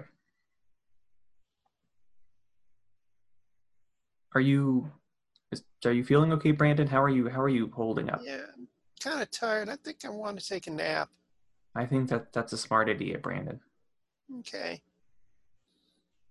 Can I take a nap? Yes. Okay. And he kind of puts aside the controller and just kind of, passes out. Looks like he's really tuckered out on that with all that. Okay, so what is everybody doing here? So I'm gonna stay and watch. Okay. him while he's asleep. I don't want to abandon him, but I do want to open the door and peek out to see if any of the other agents are around. Yeah, they're various places upstairs and maybe on the stairs and stuff. Okay, well, I'm going to motion the closest one to me, whoever that's going to be. I mean, I think we're all in 2 adjacent rooms on the 2nd floor. Is that right? Yeah. So, yeah, if you just want to tap at the door, we'll all be attentive. Yeah, so I'm going to... Yeah, and you can go over to the door and keep an eye on Brandon in the other room there. Okay, so I'm going to do that. I'm going to be like... Well, what's up, Cassidy? Hey, I was talking to Brandon. Not all of the kids who were taken spoke English. He said 2 of them spoke Spanish, and 1 of them spoke a language he did not recognize. So and this kid has been to Mexico, and he's been to Japan. But he did not recognize this language. And he only could name a few kids, and some of them were really little, so they might not have spoken anything. Oh, I'm going to show them the drawing. Since he's asleep, I want to take it, and I want to just pass it to him to show the kids. And it's just pen and ink because they didn't have crayons. It's just pencil on a line pad. Is the cave? What does the cave look like? Is it just a big upside down U, and then there's a bunch of little kids and 5 Not big? so much the cave, but it focuses in on the kids surrounded that are surrounding and with big, what looks to be giants, for lack of a better term. And they're humanoid in shape? Yeah, they look like big torso. Native Americanish sort of, kind of very sparsely dressed, maybe in like loincloths with little bits and pieces, and then a headdress. It could be easily interpreted that way. Okay, and also just one last thing before I go continue to watch it, because I am worried at this point. He was muttering Asagwa over and over and over again. When I stopped him and I asked him what that word meant, he's like, what word? He didn't recognize it when he was lucid. It doesn't mean anything to him. So it's like he's been programmed in some way. Right. He goes into this almost hallucinogenic state. A mantra. Yeah. Completely separate. He doesn't remember going into it. He doesn't remember what he says. The words don't. There's no connection there. And Cash, this is like when you said he was in a fugue, or I don't remember exactly how you put it, but that's the same thing.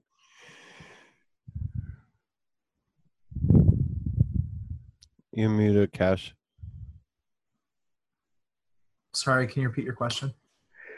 The way Agent Hartz describes him chanting this word, you described him sort of losing focus and being, in a trance or a state or something. So that's the same. You're both describing the same thing, right? Yeah, only accompanying his trance was kind of more vibrations in the room and stuff like that as well. I'm wondering if it would be possible to hypnotize the boy. It's possible. Yeah, or what other response you might have to that name. Sorry. No problem. About this time, you notice Ranger Bloomberg come up, and behind him is about a 6-foot-tall gentleman in search and rescue bright red gear. Sandy blonde hair, looks to be in his late 20s, early 30s. And another female ranger, African American, with kind of done up, slight sort of dreadlock style, cornrow type hair in a bun, as it were. Not wearing a hat, coming up. And the lady says, "Are these the agents?" And Bloomberg nods, yes. They wanted to talk with you both about Brandon in there. Just some questions about what was going on. Sure. I'm and the ranger comes up and says, "Yeah, I'm Tamika Gallegos. I found Brandon yesterday." We were hoping that you could show us where you found him, and sure, I could do that. I can tell you all about it. taller gentleman steps up and says, "Hello, I'm Jason Adams with the Bilbao Search and Rescue. We're here on training mission." Ah, Yes. We're here. Yeah, we're here from Australia to get a little bit of actual time in the field, as it were. why don't you come on in and have a seat? Very nice to meet Sure. you. Good to meet you. We can have some coffee sent up if you want. I wonder if it makes sense. Generally, if the location you found, Brandon, was close to the camping ground.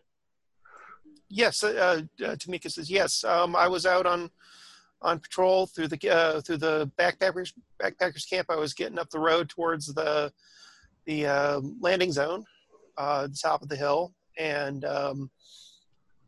there are some campers that we'd like to speak to. So I wonder if it makes sense. And I'm, sort of going to eye Nunk and Marshall.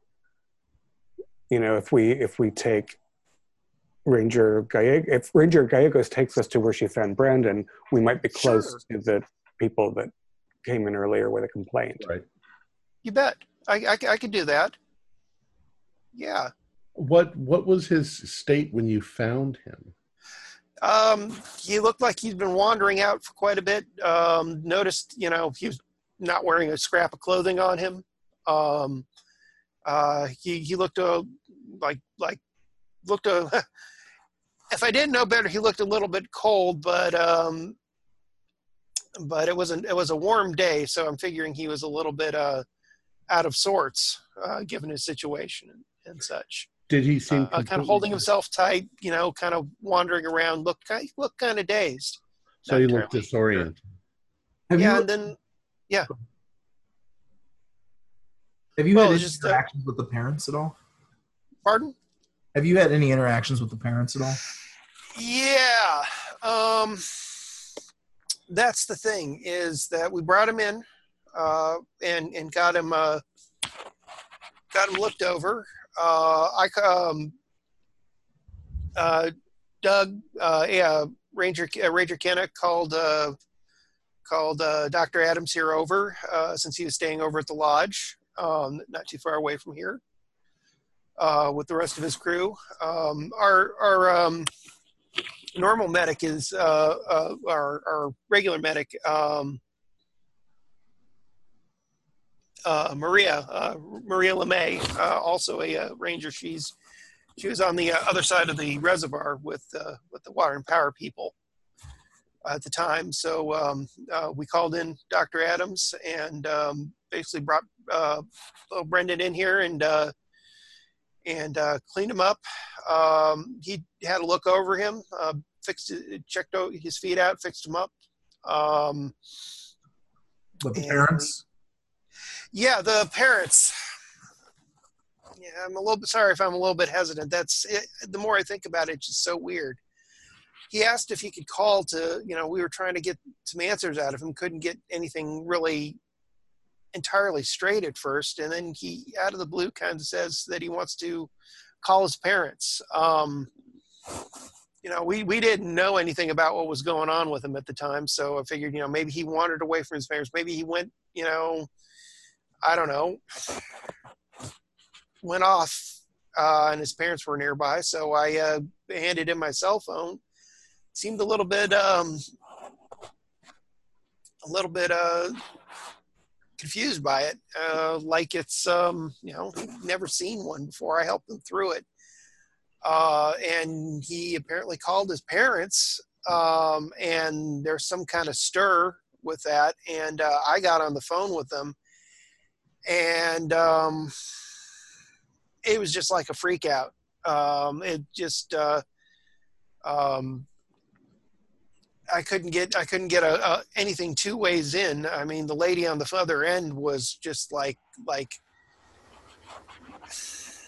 well, just to kind of put everything together after everything happened and after we investigated the situation further, kind of like your child who had been gone for over 30 years is now returned. What you would expect out of that? Yeah. Does it appear as though she's telling me or he? Didn't catch the gender. She, the doctor's standing there waiting his turn. Does she seem to be telling me everything, or does she seem like she's holding something back? She seems a little bit hesitant, like this is just like totally weirded her out, and going back to it is making her a little bit, a little stammering, a little bit uneasy, but she's truthful. There's nothing that you pick up that. Could I see both of your IDs? Okay. Kind of takes out her identification. And the doctor? Doctor takes out his identification. Definitely, comes from, as he said, an Australian search and rescue team from Pilbara in the Western Australia. I'm just going to take notes, take a couple snapshots of the ID. No problem. Back. They kind of quirk their eyes and stuff. These are the doctor turns to Mick and says, "These are the federal agents, yeah?" And she goes, "Yes." He goes, "All right." He's a little skeptical, but he's compliant. Well, gentlemen, lady and they're two men, right? I'm sorry, a lady and a man. Lady right? and lady and man. Sorry, lady and gentlemen. It's going to be a no disclosure policy around this case, and we're just taking your information. If there are any leaks, we know who to talk to. Everything that's said in this room, everything about Fair this enough. boy is a need-to-know basis. No one else but the people in this room, including the other ranger, is in a need-to-know, and it will not go to your spouse, your child, your mother, your friend. Not a word, not a peep, nothing. Let's just leave it at that. Fair enough. It'll be a $1 billion lawsuit against you if one word of this hits any newspaper. Just, I'm just saying, if you want to pay Uncle Sam for the rest of your life, every penny you own. Hey, anything we could do to help out, Tamika says, No, I'd like to help out. And it's not a threat, Don't it's want a any promise. problems. Right. We don't want any problems here. I'll jam my boss will jam so much red tape up your ass you'll never see a penny of your paycheck for the rest of your life. That's all. And I kind of walk over to the window and look out the window. Ranger Gallegos. Right. Yes. Do you mind if we can sit down somewhere? I mean, we've been standing out here in the hall talking. Oh, I thought I told him to have coffee. a seat. Yeah, I thought we were in the room. I told him to have a seat. Okay. Well, let's assume you all go into the room to discuss further. We've got crates and chairs.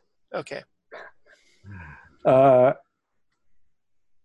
Ranger Kenna, is it? McKenna? Ken is downstairs getting you. Yes. Ranger Kenna told us that you found Brandon on what he calls a rabbit trail. Yeah, the hill above us here, there's just been a lot of people going up, finding their own ways. Everybody likes to go to the top of the hill when there's no helicopters up there to have a look down at the reservoir and at the road. What brought you up there that you found him? I was just doing a patrol out there, just checking out for stuff, cleaning up trash, looking up. So it was a general. There was no reason that alerted you. You just happened to be in the area when you found. I just happened to be the area, and I saw Brendan there on one of the little trails out there.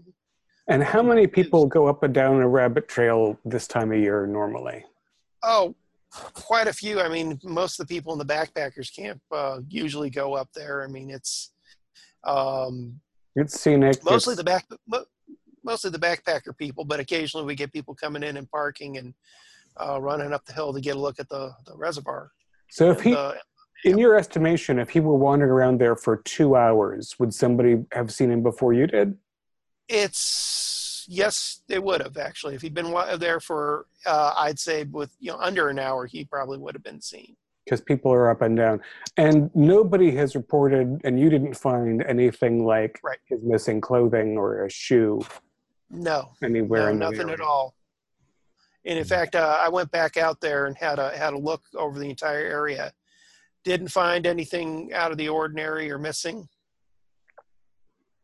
Fair enough. So he can't, in your estimation, have been on those rabbit trails for more than an hour or two at the most. At the most two, but I would say under an hour at least. I don't know where he, honestly, I don't know exactly where he came from, but he had to have been out there for a while because he messed up his feet and cut him up there pretty good. But it was Dr. Adams that treated his feet? Yeah, I took care of it. Yeah. Did you notice anything else about his appearance or his physical well-being? Would you like me to tell you the whole thing here? Please. Yes. When I had a chance to look at Brandon after the Rangers here had looked at looked him over and got him fixed up and stuff. He looked like he had signs of exposure, a little bit of dehydration. Of course, the worst part on him was his feet. He seemed very disoriented and confused, but after a while, it seemed like he gained his senses about him.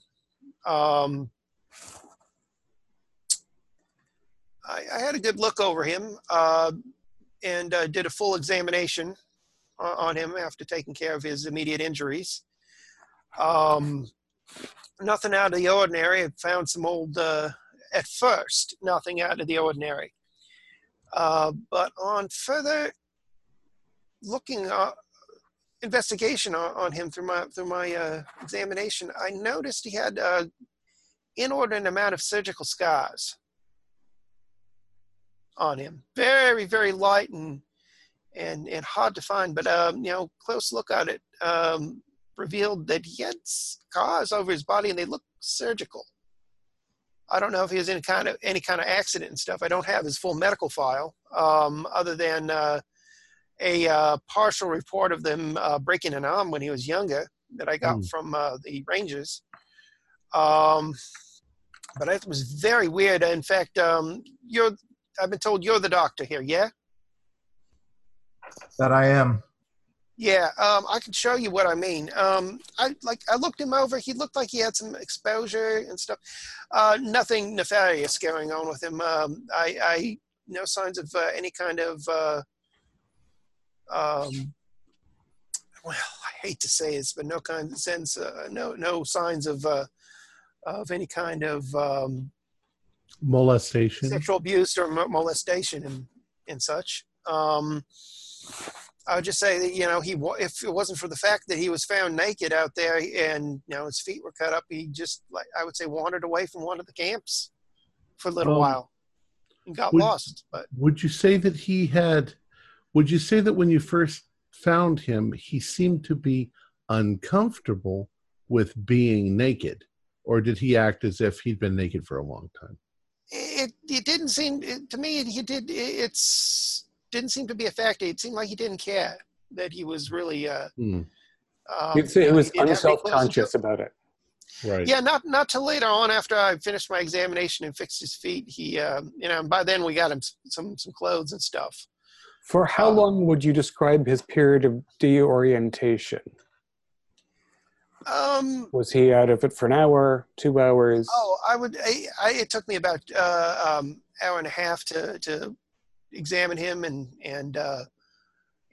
fix his, bind up his feet and such. And I would say within that hour and a half, about 45 minutes into it, he started becoming more responsive and regaining his composure, I guess you could say. Ranger Gallegos, was he verbal at first, or was he so out of it as to be mute? And Ranger Gallegos says, well, at first he seemed out of it, but then he started getting his senses back to him, bit by bit here and there. It's like kind of like, I hesitate to say, but and this had me worried, and I wrote it down when we for Ranger Kenna to send into the FBI, but it did seem a lot like he was drugged, which had me worried. Did you carry him, or did he walk with you? I carried him. And he didn't respond negatively to being picked up? Just like he didn't seem to care. Did he talk to you as you were carrying him back?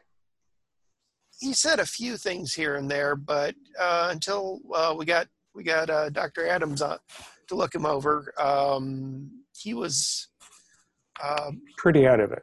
he's pretty out of it. But then after Dr. Adams looked him over and stuff, after we got him cleaned up actually, and then Dr. Adams looked him over, he started responding more and more, little bits here and there, and then by the time Dr. Adams was done with him, he was starting to talk, and that's when he asked me if he calls family. Dr. Adams.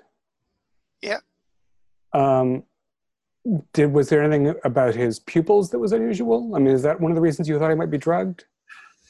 I had a look at him. He seemed out of it. And I would say from my look of it, it was more of a psychological thing rather than a chemical-based scenario. So he might have been in shock. Definitely. He seemed to have the signs of shock, but yet here's another oddity on it, is that I would have said shock, but it's like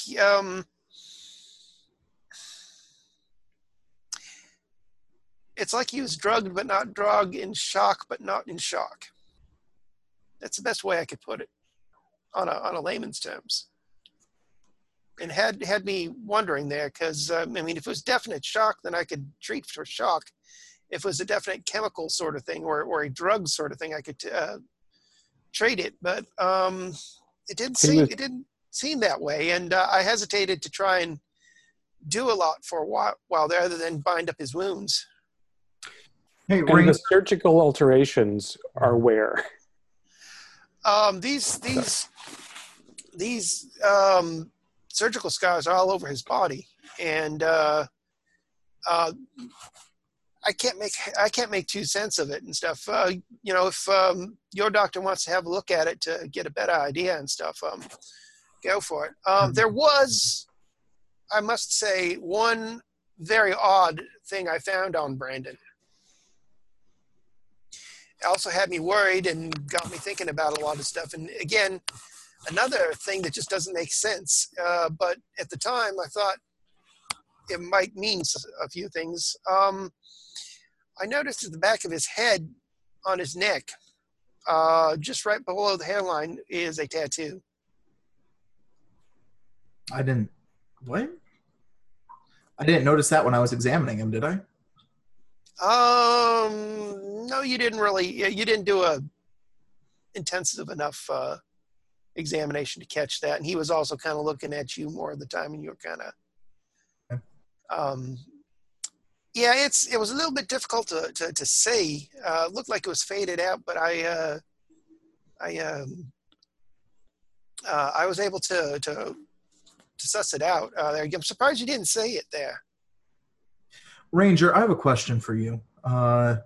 I'm curious, do backpackers here need to register to camp, or do they just camp? Yes, actually they do. In fact, do you have a registry from the time period you returned and before? I do. I'm going to need to see that registry. She pulls up. She actually out of her bag pulls out a pad and starts going through it.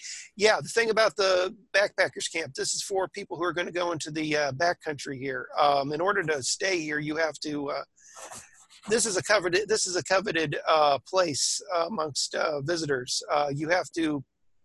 There's like at least a bare minimum 8-month wait to spend time here in the backpackers camp. All right. Well, I'm not to mention that to get the proper passes and stuff to go into the backcountry from this location. Records from about 1975 through today, please. Pardon? I'm going to need the records from about 1975 through today, please. Honestly, I don't have those records on hand. I could see what I can do if possible. I'd have to call up the main headquarters, and that'll take a lot of time. Actually, that's if they even have the records available. Can you pinpoint times? Can you pinpoint days? I can give you records going up for the past 5 years. But anything beyond that, I'll need that for sure. Now, okay. What is the tattoo? We didn't. cover that. Dr. Adams says, I don't know one way or another what this is. It's just a tattoo is a mark. It's literally looked like somebody tattooed the young man in the back of on the back of his neck there. No, you don't find it odd that I would lead with a 6-year-old having I a did find it tattoo. odd. Just saying. I would have led that with a tattoo on a 6-year-old, doctor, but that's just me. And I go back to looking out the window. And a lot about this young lad is very odd.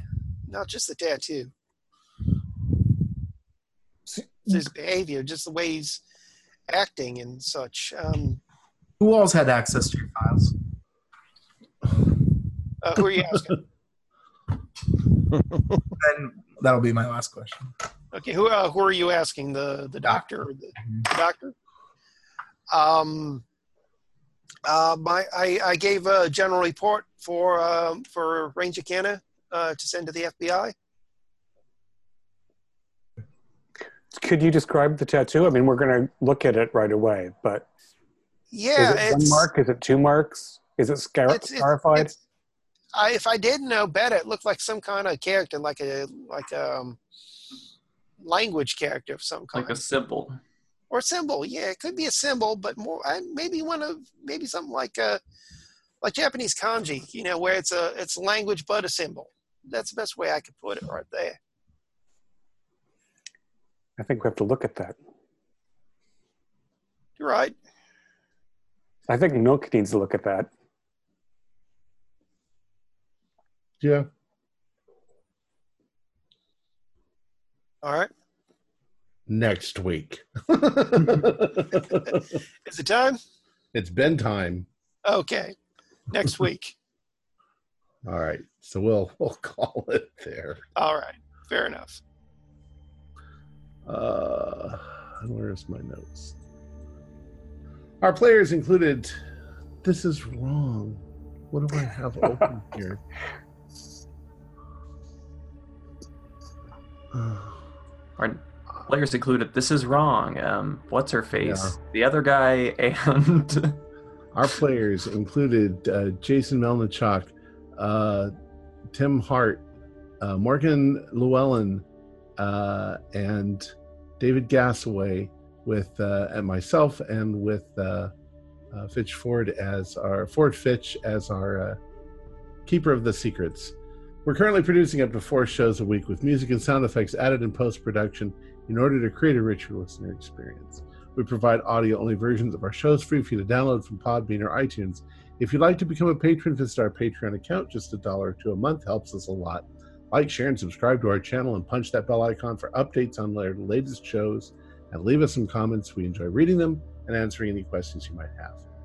This is Tom Rayleigh, together with all the members of our gaming club, inviting you to journey with us once again into the darkness for another adventure into the universe of H.P. Lovecraft and the Call of Cthulhu role-playing game. Until next time, good luck, good gaming.